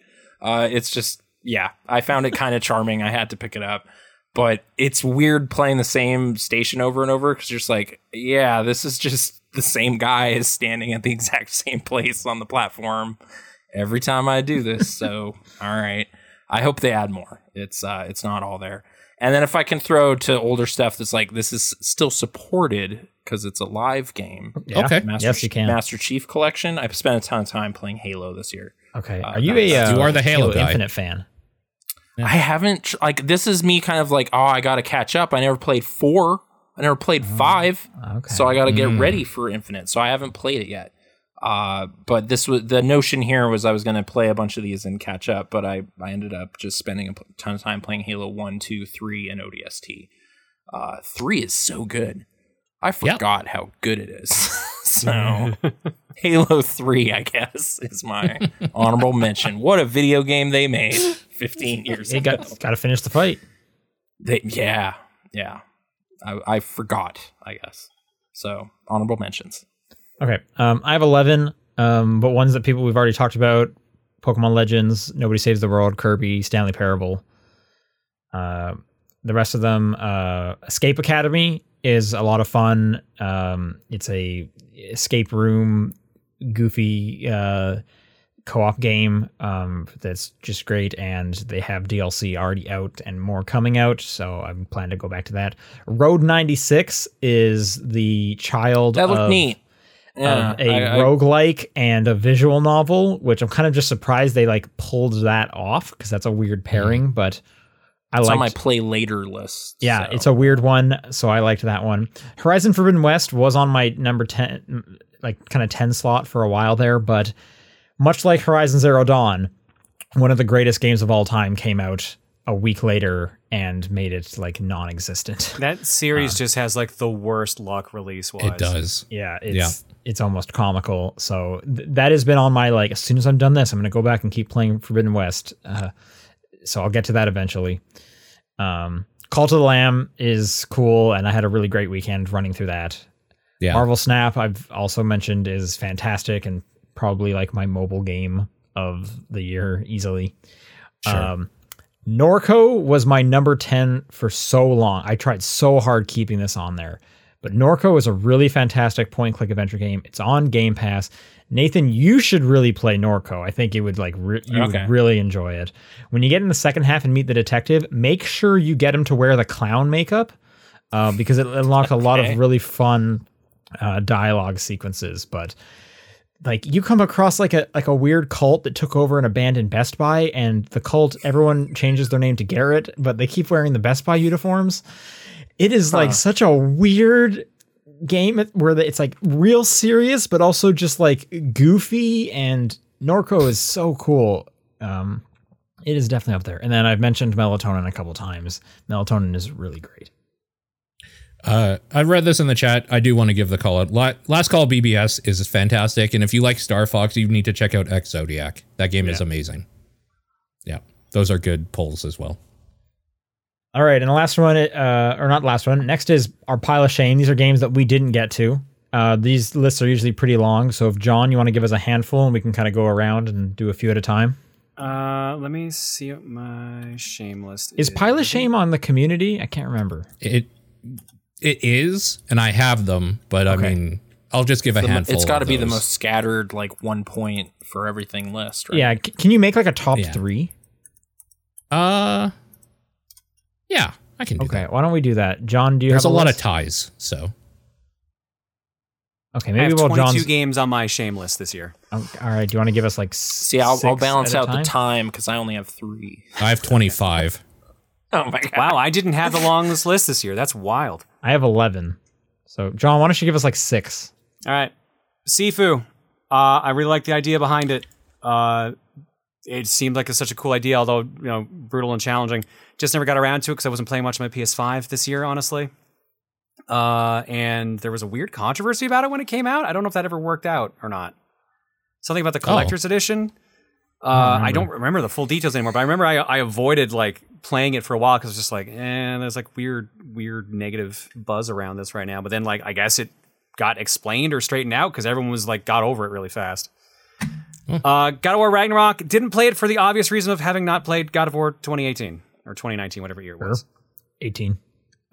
King of Fighters 15. I love King of Fighters, but just didn't get into this one for some reason. Same thing happened with 14. Horizon Forbidden West, same thing as God of War Ragnarok. Didn't play the first one, just never got around to it. Tunic, everyone told me it was kind of game I'd probably like. Just never got around to it. Actually, didn't even buy it till like the Steam sale in Christmas. And The Quarry, I liked Until Dawn, the bit of it I played. And what I had seen of The Quarry, very similar vibes, and just seemed like the plot seemed very silly, but just never got a chance to do it. So there you go. There's a chunk of 6. I'll give you more when you come back to me. All right. Not for broadcast, game that came out earlier in the year. Seemed pretty neat. Yeah. It just never found the time. Pokemon Arceus. Sucks because apparently that's the one that's better than the one I played. But so yeah. Dying Light 2, I was kind of waiting for this game. Then when it came out, I heard some things about it. I was like, you know what? I'm good. Don't care. But I was planning to get back to it on a sale. And then so many other things came out that I just kind of forgot about it. Ollie Ollie World. Feel bad that I didn't play this because I think I probably would have liked it. It's cool. I like Ollie Ollie World. I have Horizon Forbidden West here. I probably shouldn't because I don't have a PS5, so it's not a pile of shame thing, but I wish I would have played it this year because I liked that first game. And I did want to check out Martha is Dead, but I held off on it back when it came out. There was some weird controversy thing. Not that I care about controversy. I couldn't give a shit less about that, but it was a little pricey than I thought, because I think it was like a $50, $60 game or something. I was like, oh, I heard this is like a 2-hour experience or something, so maybe I'll hold off on that, but I kind of wish I had picked it up. I think that's 6 or 7 there. Oh, are we? So we're kind of going around, because I can just volunteer one. Yeah, Well, I'm just throwing them out. This trip around the horn. Okay, so Sonic Frontiers, definitely was feeling the pull. Wanted to check it out. I've been hearing around the internet that it might be the best Sonic game ever made. So I got to see what that's about. Yeah. Yeah. Nice. I'll do like 3, I guess. Yeah. I have not played Trombone Champ for the main I also reason haven't. of like, Wow. I'm just kind of curious. Like, yeah, like it's funny, and I see the videos, and those are funny. Like, do I need to play it, or is the majority of the joke, or do I already have the majority of the joke? Like, having listen to seen I this think you already cover. have the majority of the joke until you start digging into actually getting the true ending. Then it's like a weird ride. Okay. Yeah. Once Upon a Jester, this was like a random game at like a Nintendo Direct that just like really seemed cool and funny, and they released it the same day, and I just haven't gotten the time to check that out, but it seems up my alley for sure. And then I have Bayonetta 3 on here. I do want to get to that, but it came out when like 1,000 games came out, so something had to give. Yeah. Do you want to give the number 3 for Pile of Shame for the community? Yeah, the number 3 would be a tie between Elden Ring and Bayonetta 3. Okay. Okay. All right, another 6 from me. Neon White. Even though we did a TTP Plus on this one, I wasn't around for it. And it just seemed like such an interesting concept for a game. I just never got around to playing it. Live Alive, a remake of the Super Famicom RPG. I got to play a little bit of this on stream, and the bit I played was actually really cool, and I liked it a lot. However, just never got to dig into it. So, Digimon Survive, a tactics-based Digimon game with like some other like horror elements and stuff like that. It just seemed like a really interesting idea. Xenoblade Chronicles 3, didn't play it for the obvious reasons of having not finished any of the other Xenoblade games, even though they're separate stories. But apparently it's really good. Frog Gun, Frog with a Gun, a Frog Gun. This seemed like another PS1-esque era platformer, kind of like Lunistis. Seemed really interesting. Just picked it up late, picked it up on the Steam sale, and then tried to see if Stream wanted it, and it lost to, I think it was River City Girls 2, which worked out because that ended up on my top 10 anyways. Yeah. And Curse to Golf. I love golf games. This one seemed really interesting, and it had a pedigree of like some well-known devs on it, so I was really curious about it. Just never got around to playing it. I got really into that game. Not enough to remember it, apparently, but I got into it for a weekend. It was okay. Far Changing Tides. Far Lone Sails is great. This is a successor to that. Just wanted to try it. Never did. It's cool. Shadow Warrior 3. I don't know why I never picked this up, but I wanted to, and I just, again, didn't. Young Souls, heard good things about it. Never got around to it. It's cool. Norco. It was on my list of stuff that like I really want. That's actually, there's a few that are highlighted here. That's one of my top like pile of shames I wish I had got to. Along with a game called Evil West, which came out somewhat recently, which came out during the bombardment of a bunch of other shit, which is why I haven't gotten to it yet. Yeah. Dwarf Fortress, I had it wishlisted for a long time, and it just said time is subjective, and I thought that was really funny, so I kept it around. And then it had a date and suddenly existed, so I was like, oh, crap. Well, I don't have time to touch that, scratch that now. Yep. Yeah. So that will surely be of interest in the future.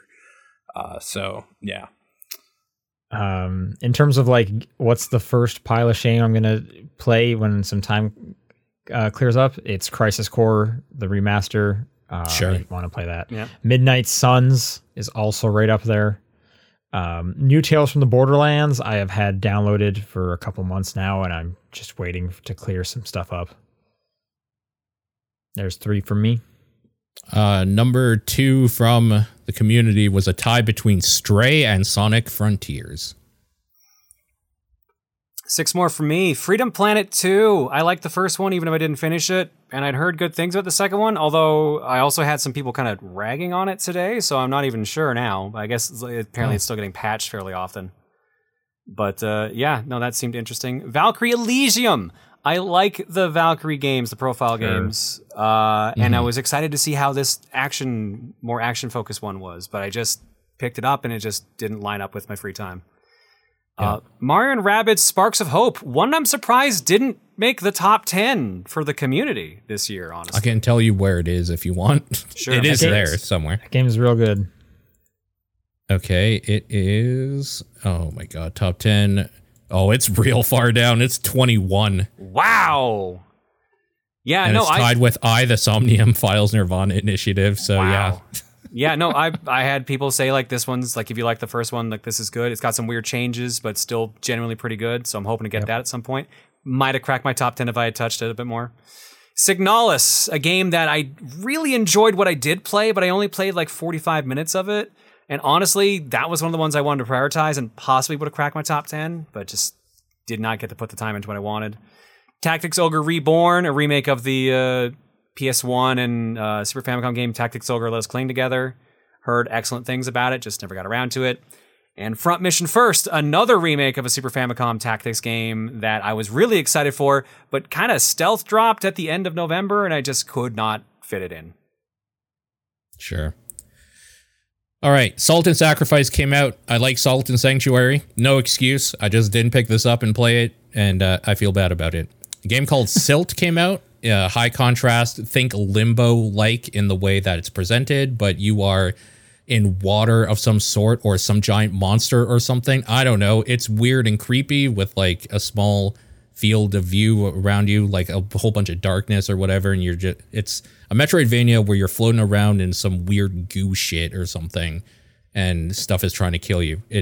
It's super fun from what I played of it, but I never went around to play the full game. Same with Soldiers. Soldiers the demo played incredible, and I was so excited about it. To hear that it runs like shit is disappointing, but also a little relieving that I don't have to maybe play that.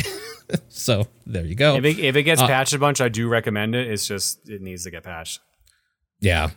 Marvel Midnight Suns. I don't know.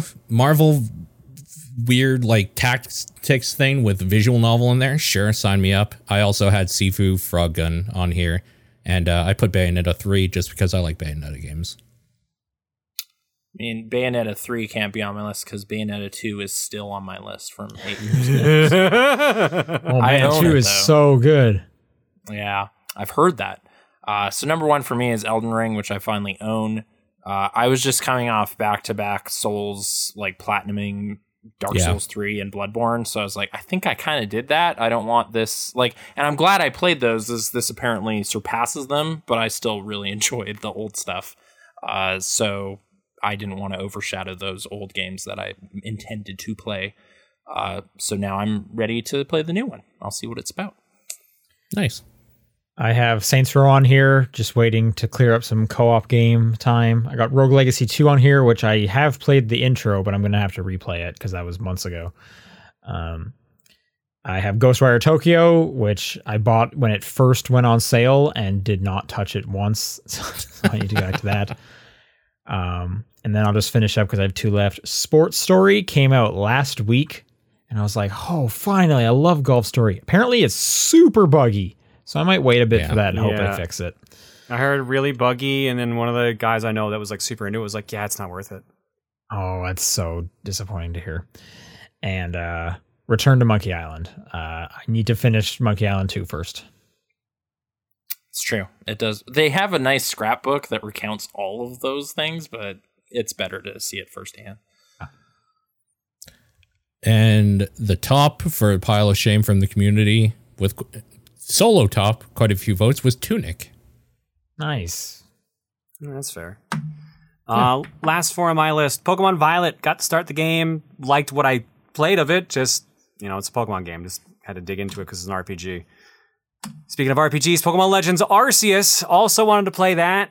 It came out at the beginning of the year, and I just never got around to playing it. I don't even remember what got in the way, honestly. Infernax was Valentine's Day, but that came out before that. Midnight Suns, what I had played of that, again, I liked. Honestly, if I'd played more, it probably would have cracked my top 10. Just never got past the tutorial stage. And Crisis Core FF7 Reunion, same thing, just a very, very late release, too much game to get into at once when I figured I could play a bunch of shorter ones and know for sure if they'd be on my list. My final few here are the top of my list that I want to get to. Azure Striker Gunvolt 3 came out. Stranger of Paradise, I want to get to. Dwarf Fortress, I want to get to. And the big one that I feel real bad about, actually, this would be my number one, A Plague Tale Requiem, because I liked the story in the first one, and it just fell at such a bad time for me, and it never. I do like that game. Yeah, that didn't get like any talk during this show, and I feel bad about it. Yeah, it's just kind of like not incredible at anything, but like pretty okay at a bunch of stuff. It's like a really good B game, it's like the first one then. Like, yeah, absolutely. Which, yeah, same problem. Yeah. I exhausted my list. So yeah, I'm no, just gonna hand the torch over. That's all the lists there. That's it. We get into the second last round here, a quick one. This is 2022's 2023 Game of the Year, where we are going to guess, shot in the dark, what next year's Game of the Year is. Do you guys also, by any chance, remember what your last one was? I have my list written down here, yeah. All right, so John, start us off. What did you guess? Were you right? What's your selection for next year? My list here says I have... my original list says 4 honorable guesses, my actual guess, and an if it came out guess. So I originally wrote Breath of the Wild 2 was going to be my Game of the Year if it came out. If it didn't, it was going to be Ninja Turtles Shredder's Revenge, which ended up being my number 2 game and probably would have been number 1 if Infernax hadn't come out. So that was a surprise release to me. What are you guessing for next year? I had honorable guesses for Sea of Stars, which didn't come out, River City Girls 2, which made 5th place, Metal Slug Tactics, which didn't come out, and Bayonetta 3, which I just didn't touch because I'm burned out on Platinum games. My guess for next year's Breath of the Wild 2. Moving it along, sure. Yep. And I'll give an honorable guess to Sea of Stars as well, because I'm pretty sure that is next year. All right. I guessed last year that Elden Ring would be my Game of the Year. Got it. Yeah. So that was a pretty easy target, I think, but nailed it. Okay. Realistically, if they do it right, Resident Evil 4 Remake should probably be very close. I think that's the safe, like, yeah, it's probably going to be there if, like, even if Top everything 3 or something for sure. If everything else is like that comes out is okay, and that's like better than okay, that's probably going to be it. My like side guesses were I could see getting really into Starfield or Payday 3 if that actually comes out. Okay, but your official guess is Resident Evil 4 Remake. Yeah. Okay, sorry. So we're just predicting our own Game of the Year? Yeah. What do you think your game? Oh, okay. Number 1 next year. I guess Alan Wake 2 if it comes out. Sure, nice. Pikmin 4 strong contender. You have to pick one. Wasn't that 24 for Pikmin 4? Oh, well, Alan Wake 2 then. Alan Wake 2. That's okay. Good one. Yep. Yeah. Yep. Last year I guessed God of War Ragnarok, I believe. That ended up being number 6 for me. Actually, I can just scroll down and look. I don't know why I'm asking. Yes, God of War Ragnarok. So that ended up being number 6 for me. And I'm going to guess 4 is in fact 23. Oh, it is 23? Oh, okay. Apparently Pikmin 4 that's is what they're 23. saying, but it's just a logo right now. My hopes are low, so I'll go with Alan Wake 2. Yeah. I'm going to join John in guessing Zelda Breath of the Wild 2. 4. Sorry, Tears of the Kingdom. Tears. Yeah, I was like, it has a name. Yeah. But they're changing it because the Queen died. It was sad. All right. Paul, do you want to read off some of our predictions from last year? And we'll see how correct we were. The TDP prediction for their Game of the Year is obvious. It's Zelda 2 by a fucking landslide, like 4 or 5 times the amount of the next one. Not even shocking. Yeah, it's not even close. Not even close. Predictions from last year. Let me quickly... So for those who don't know, last year we made some predictions of kind of events in the games industry. Okay, yeah, this is because I was like, I wrote events, not... I also wrote games, but that was before I knew. So these were events. It could be release dates, could be announcements, and we made some shots in the dark and see if we were right or wrong. All right, so from last year, is Switch going to get a hardware revision? We all said, yeah, of course it has to. That thing's a piece of shit now. Like, there has to be something. Once again. No. That makes the next thing non-applicable. But what gets enhanced? Sean, you said 4K output, bigger screen. And both me and John said bigger screen. New Smash characters, because that's just the thing we do every year, apparently now. Sean, you said Spider-Man and Hollow Knight would be in Smash. I think we said this as a joke, right? Like, I feel like I it don't think was. so. I think so. I have no idea. Because they said they were done last year. Yeah, yeah, so I don't know. I have no idea. I don't remember when they finished. John, you said Dante, but specifically Capcom representative of some sort, which is kind of where he came along. And then a Xenoblade character, just nondescript. I don't know if any of this is happening. Are you sure this is not from like 2 years ago? Because Xenoblade already had characters in Smash. Yeah. Like, it says predictions Hiram 2021, Mithra. so I don't think so. I'm trying to see what else are the predictions we have here. And it's just they'll load up the roster just like Fire Emblem style. Yeah, no, this is from last year keep or going. this year. Weird. All right, keep going then. And then I just copied what Sean said because I was like, I don't fucking know. Metroid Prime 4 comes out. Sean says no. John says so yes, fun. but it's frames. tied to a new Switch release. Oh. And I said, well, yes, but it's going to be a trailer only. Like, it was Metroid Prime 4. Are they going to do anything with that? I guess Sean was right on that one. Will they fix Cyberpunk? We all said yes. And the answer is kind of? Yeah, the answer is kind of. So Okay. I think that's sure. People did get way into it this year. You know, so these that might be happens. 2 years old. You think so? Well, because I probably would not have guessed Metroid Prime 4 was going to be tied to a new Switch because they tied Okay, let me see Dread what I have. to the OLED. So they probably wouldn't have done that twice in a row. Yeah. And also, when I was looking at prediction stuff on last year's episode, was Cyberpunk getting fixed was on there. I didn't go through everyone, so I can't confirm, but that one was definitely there. Yeah, I don't have predictions because Okay. this is what says 2021 on it. Well, we can make new ones, right? Well, we Yeah, got a couple okay. more, and we'll just see at this point. Yeah, let me see here. 2021. A price increase to Game Pass. Is there one on there where we guess what price the Spartacus one is going to be? Spartacus. No. That's the Sony one? No, there isn't. Because that was last year. Yeah, then I don't have them. So I think you They're- have I 2 mean, they're years probably ago. somewhere, but I'll have to dig a little Yeah, bit. no for big them. deal. All right, let's make new predictions though.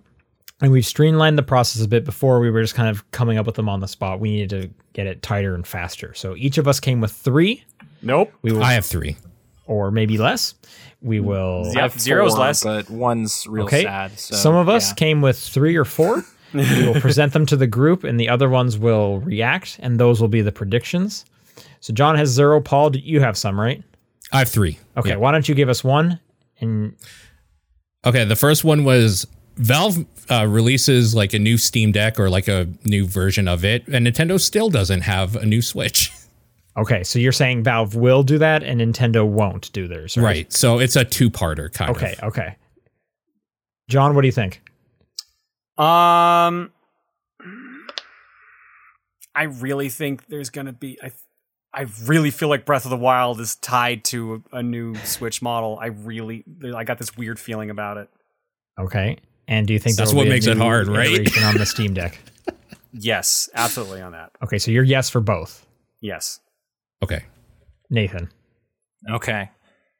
So Matthew Perry is going to disappear for like a month. Okay, To no, the you're point where people start getting concerned and they're like, what? We need to hashtag pray for Perry. What's going on? He just got way into Starfield. That's all it is. Okay, So he'll appear on a talk show and talk about how awesome Starfield is, and then he just kind of lost track of time. And yeah, Starfield. okay. That's great. We need you to react to Paul's first, though. Oh, sorry. Damn it. New Switch, that should happen. I feel it's been a long time and they're sort of falling behind, especially with But all my will Splatoon it 3 is problems. the thing. But I don't know if that, I think they want that install base, so I don't think it's going to happen. They're going to be slow on this one. Okay. And the Steam Deck, yes. I apologize for jumping the gun on It's that. okay. So you're the same as Paul's.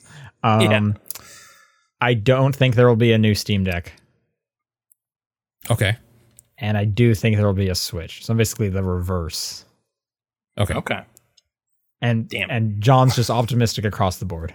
I just think Okay. the Steam Deck did way too well for Valve to not like do something with it.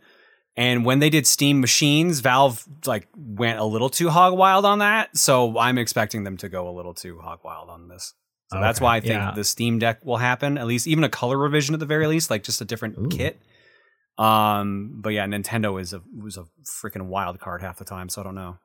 Okay. And so Nathan, your prediction is that specifically Matthew Perry is going to be really into Starfield. He's going to get so into Starfield that it like makes headlines. Okay, so Matthew Perry. John, gets what do you into think Starfield. about that? Nah, No. Not similar enough to Fallout 3? Okay. no. Paul? Yeah, no. I'm Let me also tell you gonna say why no. quickly. Like he might. I just don't think we're going to hear about it. That's the thing, is that it's not going to make headlines, and I think that's the specific point that I Oh, okay. Focused in on Okay. it. He might get way into it, but who cares? Yeah, well, Sure. right. as long as one of us is following his Instagram and his Twitter for when he gets the news out, then we can know for sure. I am not. Nathan, that's your job for next year. Yeah, just keep an eye on Matthew Perry and his habits. Look, someone's got to let me do put- it. So Let me put Yeah. here must follow Instagram. Okay. Mine is, will the Microsoft Activision buyout go through? I'm saying yes, it will. They will purchase Activision. John. yeah, I'd say yes, but the investigation makes it take so long. It doesn't happen till like the end of the year. But but it is going to happen in 23. I think it will happen in 23, but it will be Okay. very close to end of year if the FTC gets involved. Well, they already are. They're suing them. Well, that's what I'm saying. I think it's going to delay it for that long. I put yes as well. Yeah. How long did the Fox Disney thing take to sort out? Because that seems bigger to me in my brain, you know? So, I don't have no idea. yeah, I guess I'd also say, yeah, you know what? I'll take the counterpoint. Sony totally bones it up, and like the old politicians don't understand video games, so they just say no. They just don't understand. Okay. They just don't get it. All Okay, right. hold on. That's a lot to write. Hold on. Politicians don't You can just say no, it doesn't. understand games. That's good enough. I have that. Okay. Okay, done. Paul, another prediction. Another prediction I have. We get a new version, like a new SKU for the PS5, and like the edition now is more of a basic version that's a little cheaper. No. Okay. They Like a literally Slim raised the or price something. this year. No. What do you mean by basic edition? Like they're gonna have like a PS5 like Slim or something, like a new Okay. version or So something. nothing's improved other than it's cheaper and lighter. Right, exactly. Okay. Less parts so or it's something. like I don't know. so yeah, it's not a half step console. It's just a new model. Yeah, no, not like an upgrade, like a new Like the version Pro. or something. Yeah. Okay. That's a no from John. And we should say like a significant slim, because technically they keep putting out new PS5s that are technically lighter, or you know what I mean? Yeah. Those don't count. It has to Right, be okay. like That. it has to be like we It has like to be they announce marketed a new as such. model. Yeah, exactly. Well, I mean, I've I been do have wanting it that written to here happen, as but I just new I feel SKU. their hubris, like they raise the price on it, and this Yeah. new controller is hundreds of dollars. Like I just don't think they're gonna do it. So no. Yeah. I'm going to say no as well. They're trying to figure out their first batch still. What was your prediction, Paul? They are doing it? Yes. Okay. Okay, Nathan. man, I made mine really hyper specific on purpose here. So okay, the war in Ukraine ends. There's much rejoicing. Nintendo Okay. announces a direct shortly thereafter and everyone assumes it is finally to release that Advance Wars game that got buried when the war started. Oh my The god. night Okay. before the Direct, China declares war on Taiwan. They put it off again. Nathan. World events are gonna screw this up yet again. Can It's you gonna just be- like I'm copy gonna and say, paste yeah, this to me? that's it, Like yep, what the fuck? all that, everything. Yep. Yeah. 2020s are just bad, so something new Okay. is gonna So happen. Advanced War gets pushed again because new conflict. Yeah. Okay. No. I took a guess at the combatants because there's a lot of heat, but No, I like it. I'm Specific, going good. halfway. War on Ukraine ends, and Advanced Wars finally gets a release date. But China so does not invade I don't think Taiwan. the China-Taiwan conflict sparks A up. will happen Okay. this year, or B will affect Advanced Wars 1 and 2. Wait, so it will happen eventually, is your prediction? Yeah, that will eventually happen. Because it's an island, it would be hard to do tank stuff, so it might be Hong Kong. You're right. Sorry. Okay. Getting political. Mine's actually surprisingly wrong. Similar waters here. Game Pass raises its price by $5. Okay. Just across the board. Any iteration of it is $5 more now.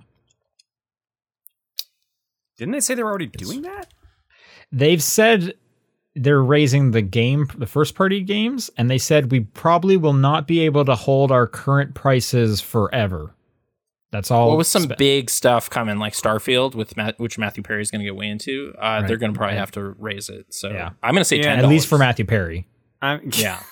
I'm with Wow, Sean. okay. It goes up in price. Yeah, I agree. Nathan kind of Doubled it. Put yes Yeah. and says it will be $10. It's even worse. Yeah. Nice round number. All right. Mine's Game Pass related as well, actually. This is kind of specific and I shot in the dark, but the basic idea is that Xbox Live Gold no longer exists and is mixed in with Game Pass permanently, but Game Pass gets like another tier like Sony's trying to do, like a more expensive version or something. So if you have Game Pass Ultimate, you do get gold. That Right, is but baked what I'm into it. saying, I'm saying gold is going to be baked into all of it, and then ultimate is going to be kind of like the next step up. Where the specific thing I have here is that they're going to stop offering day one for anything that isn't a Microsoft Studio period on the basic version. Like they're going to make a basic version that's worse somehow. Okay. And But it's going to have gold. And also, it's going to be impossible to purchase gold on its own because that's just not like an gold option. doesn't exist anymore. Okay. Exactly. All right. It's super specific, but like, yeah. I'm going to say I agree with gold going away. I don't think that they're going to segment out Game Pass because that is doing so poorly for Sony. Like a tier system with Yeah, better I don't stuff. think they would do it. I think they want to keep it simple. So like no other tier. Okay. I don't think there'll be another tier, but I do think they Okay. will axe gold once and for all. That makes sense. Yeah. The gold thing seems kind of quaint at this point. In fact, from what I understand, it is hard to just subscribe to gold. Like you need to like find a weird website. I'm kind of splitting my bet here because I already said they'd raise it $10, but like we could do it where it's like that is a tier available, but they're gonna want to keep the Okay. same base price. Let me. So they this is actually stratify kind it. of. This is so specific. It's actually kind of three things. So let's say gold goes away, is one. And we all sign off on that. Game Pass tier change. I guess I'll put or tier addition, and the other one is no. That's probably good actually. Yeah, So, because I think the Like, difference. No, with the- it didn't go up in price. Ultimate is still $50, but platinum or whatever. So like Sean said yes and then no is Yeah. basically. And like with my price, it's that the offering they have now will be more expensive next year. And then Nathan, you also say yes, but no, like other version of Game Pass or whatever. It's hard. Like a It's hard. tier. Yeah, I guess I'd be splitting my bet. I'd be contradicting my previous, just raising it. So I guess I'll say no as well. It won't. Right, okay. It won't quite do that, but I could see. Yeah, I'll just say no. John, did you respond to that one? No. Yeah, gold disappears and the Game Pass goes up in price. But do you think it gets like a tier system? Like, No, absolutely no. not. Because like you said, like Sony's is doing abysmal. Now that's just Sony not putting much on it. I think Game Pass and Xbox could get away with doing that, but I don't think they'll do it simply because like Sony's feels pretty botched. Yeah. Nathan, your last prediction. It's my last one. Okay, good. The other one's too unpleasant. So let's just keep it here. Tintin Reporter, Cigars of the Pharaoh, becomes a surprise hit and greases the wheels for Peter Jackson to finally make a continuation of that film franchise. However, with it comes new scrutiny of the old comics, specifically centered around Tintin in the Congo. So it becomes kind of a Dr. Seuss thing where it's like, oh no, Tintin's being canceled, and a bunch of fake false flag fans are going to get on board and buy up Tintin stuff. It's just going to be a real headache to be a Tintin fan. This already happened. I am a Tintin It's fan. already a My headache. mom brought this cool Tintin figure, Snowy's, in his backpack back from Belgium. I got a this little year. snowy booklet this year. Brittany bought it Nice. for me. So yeah, but I'm going to say like it's going to be hard for the real old school Tintin fans in the new year. Going 'cause there's to gonna be a bunch of hard. Seuss buy up style Oh, stuff man. going on. Okay. You're saying Is it that gonna be hard happened? for Tintin? I know Tintin in the Congo got canceled, but Yeah. Yeah. That's something like there was already like the Tintin controversy, like, oh yeah, no, Tintin in the Congo is super racist. super racist. You can't buy it here, and with good reason. So what I wrote down is going to be hard for Tintin fans in 2023. Yes or no? Let's go. I mean, that's just every year. It's hard. It's hard to be a Tintin fan. I'm gonna say no. That's too sad. There's no way any of that's happening. I don't want to live in a world where that gets so difficult to be intended. I don't want to feel shame putting this on my desk. Yeah. Okay. Good. Fair. I Yeah. also don't, but I'm scared it's going to happen. Yeah, no, it's. But there that's is a valid. video game at this. The kernel of this. There is a Cigars of the Pharaoh adventure game coming out. I totally So- forgot about that. Surprise hit? Yay or nay? No, Okay. No. I don't think so. Unfortunately, I mean, I'll be there. Yeah. but, it won't be enough. Unless I buy like 4 copies. I'm also saying no, probably. Okay. No All right. Tintin revival or canceling. Just nothing. Just nothing. Advanced Wars comes out. Yeah. Okay. Okay. I hope you're right, because that means there's no new wars. Yeah, I That's say my yes as well. angle on it. Because like if Nintendo's sitting there waiting out Putin, I don't think they're going to win that one. But maybe they finally think it's been removed enough and they can put it out during a war. Sure. Yeah. Okay. They just get confident enough to see the difference, I guess. Or they put a little disclaimer at the front. It's like, hey, we're super sensitive about stuff going on, but it's fun. Don't worry about it. All right. I found the predictions. Let's go over last year's and then let's Yay. get out of here. Let's get out. But Cyberpunk did come true this year. So. So Metroid Prime 4 was on here. It was one of the first ones. Yeah. So no, too soon after last Metroid, said Sean. John said yes, trailer only, specifically because Metroid Dread was good, received well. And I said yes, trailer only though. So we know how that. Nope. No trailer And still. Switch hardware revision was also on here, and what gets enhanced, and it's literally the same thing. We just rolled it forward. Okay. Okay. Do we see Mario Kart 9? Sean said trailer at E3/Nintendo Direct. Actually, we all did. Now that I see here. It wasn't even an E3. And then we got surprised with the DLC. Right. There was what is the twist in Mario Kart 9? Like if it appears or whatever. Sean said tracks that are smashed with other tracks, and John and I said Nintendo Kart. Just which More sure. characters kind of thing, right? Okay. Yeah, just Well, across like Smash Nintendo Brother stuff. esque, like from other franchises. Exactly. My prediction would have been 3 people in the cart. It's like triple Sonic dash, Heroes. That's what they call it.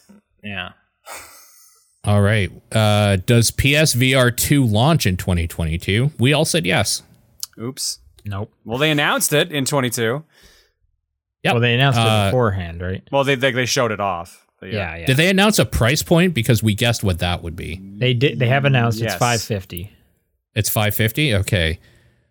Sean said 350. John said 400, and I said 300. So we were all off. More expensive than the console. Does Game Pass get a price increase? We all said no. Hey, a lot of We pessimism. got that one right. Oh, but there's optimism then. Okay. Yeah. Yeah. Good. Sony Spartacus price point for a library subscription. So how much do we think the Sony Spartacus price is going to be? Sean said $10, John said 20, and I split the difference and said 15. I actually don't know. I don't remember what the full price difference is. Yeah, I I don't have remember no the idea prices. either. Let's see. Sorry, what on earth is Sony Spartacus? It's like Kirk Douglas. That was like the code name for their tiered subscription service. Oh, okay. Okay, here we go. I think these are American prices, which we would have done to compare it to Canadian.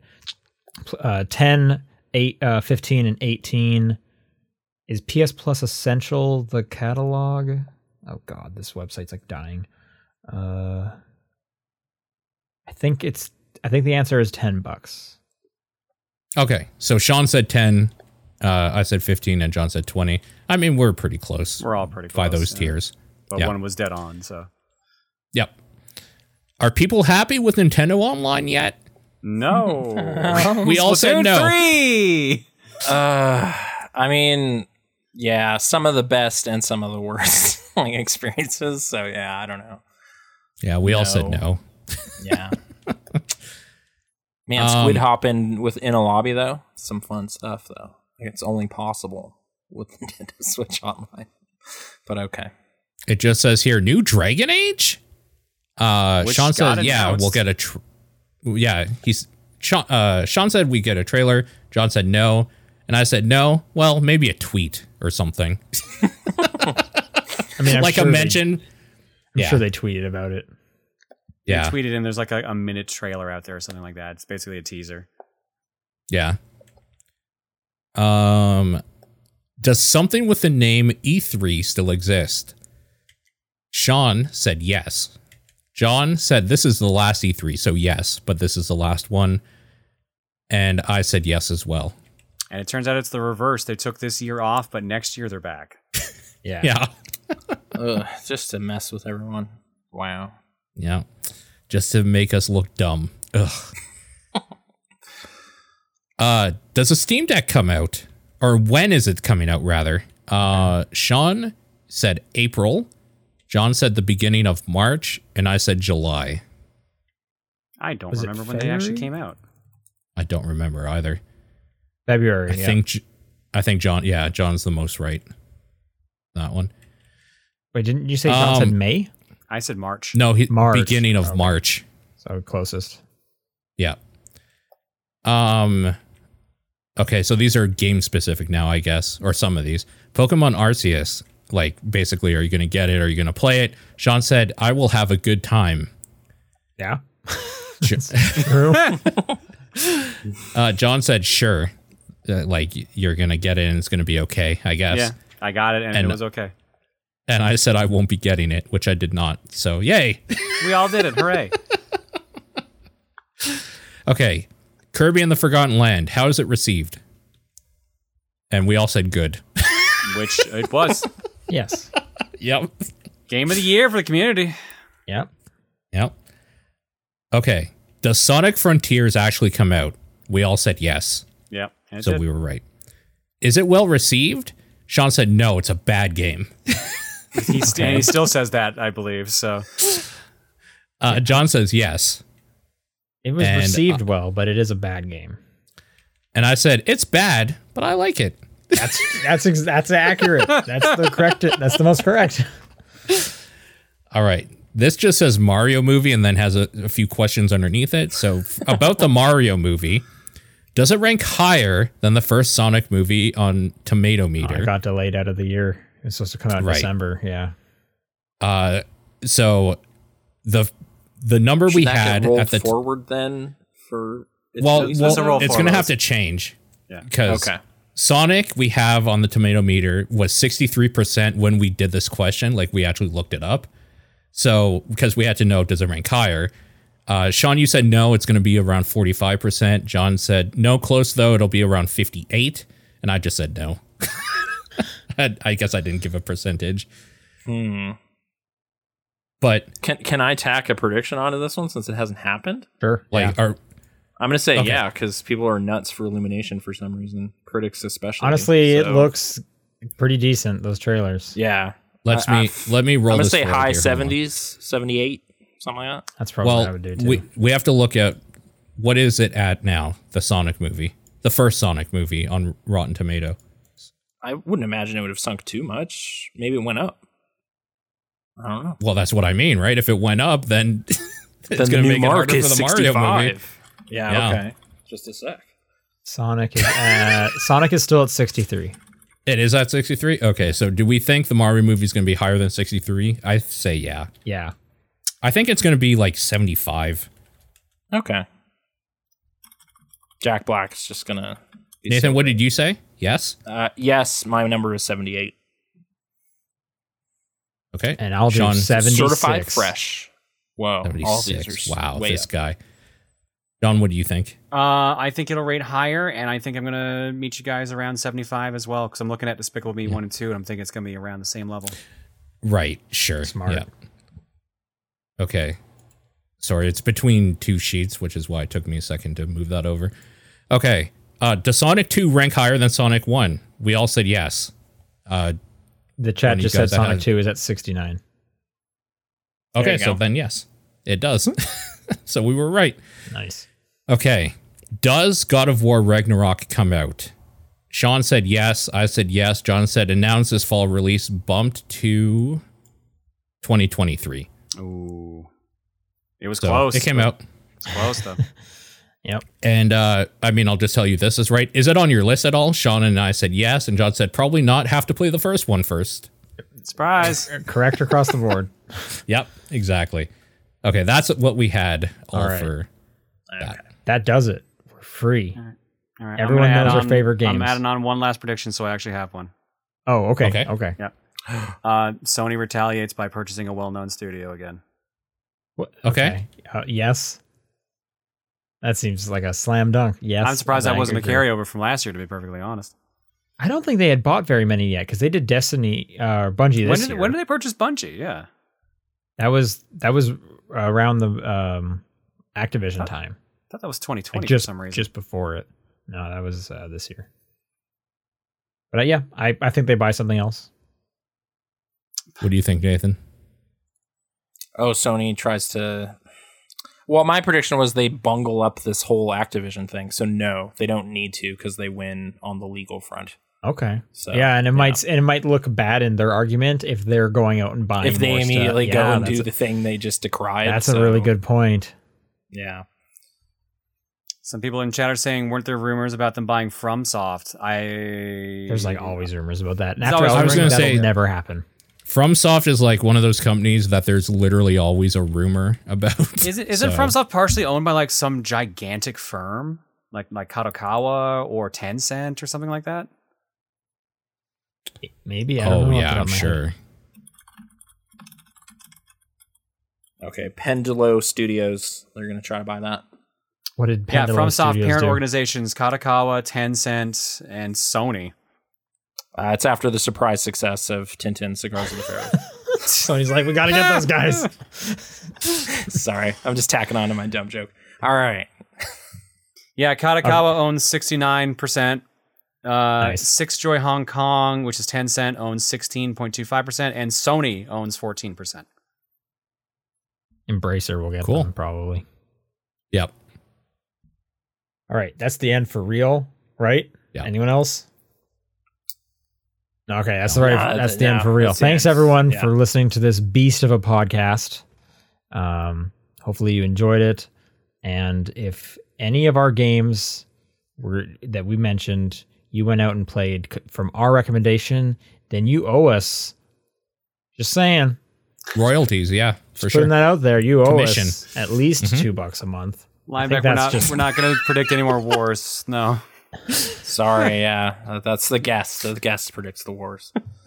Nathan, thank you so much for joining us. Do you want to? Yeah. What are you up to? Oh, I gotta eat some food, but on the internet, OK Video, we're going into E.T. is our next movie that we're going to be talking about. Nice. So the extraterrestrial, Steven Spielberg, the Fablemans guy. That's what he's known as now. Okay. Sure. Yeah, that's a classic from 40 years ago. So Nice. 41 years ago by the time it comes out. So yeah. Cool. Well, thank you for being here. John and Paul, thank you for doing your part once again. No worries. Everyone have a good New Year's. I hope they had a good holiday when you're listening to this, and we'll be back in 2023. See you later. Bye. Bye.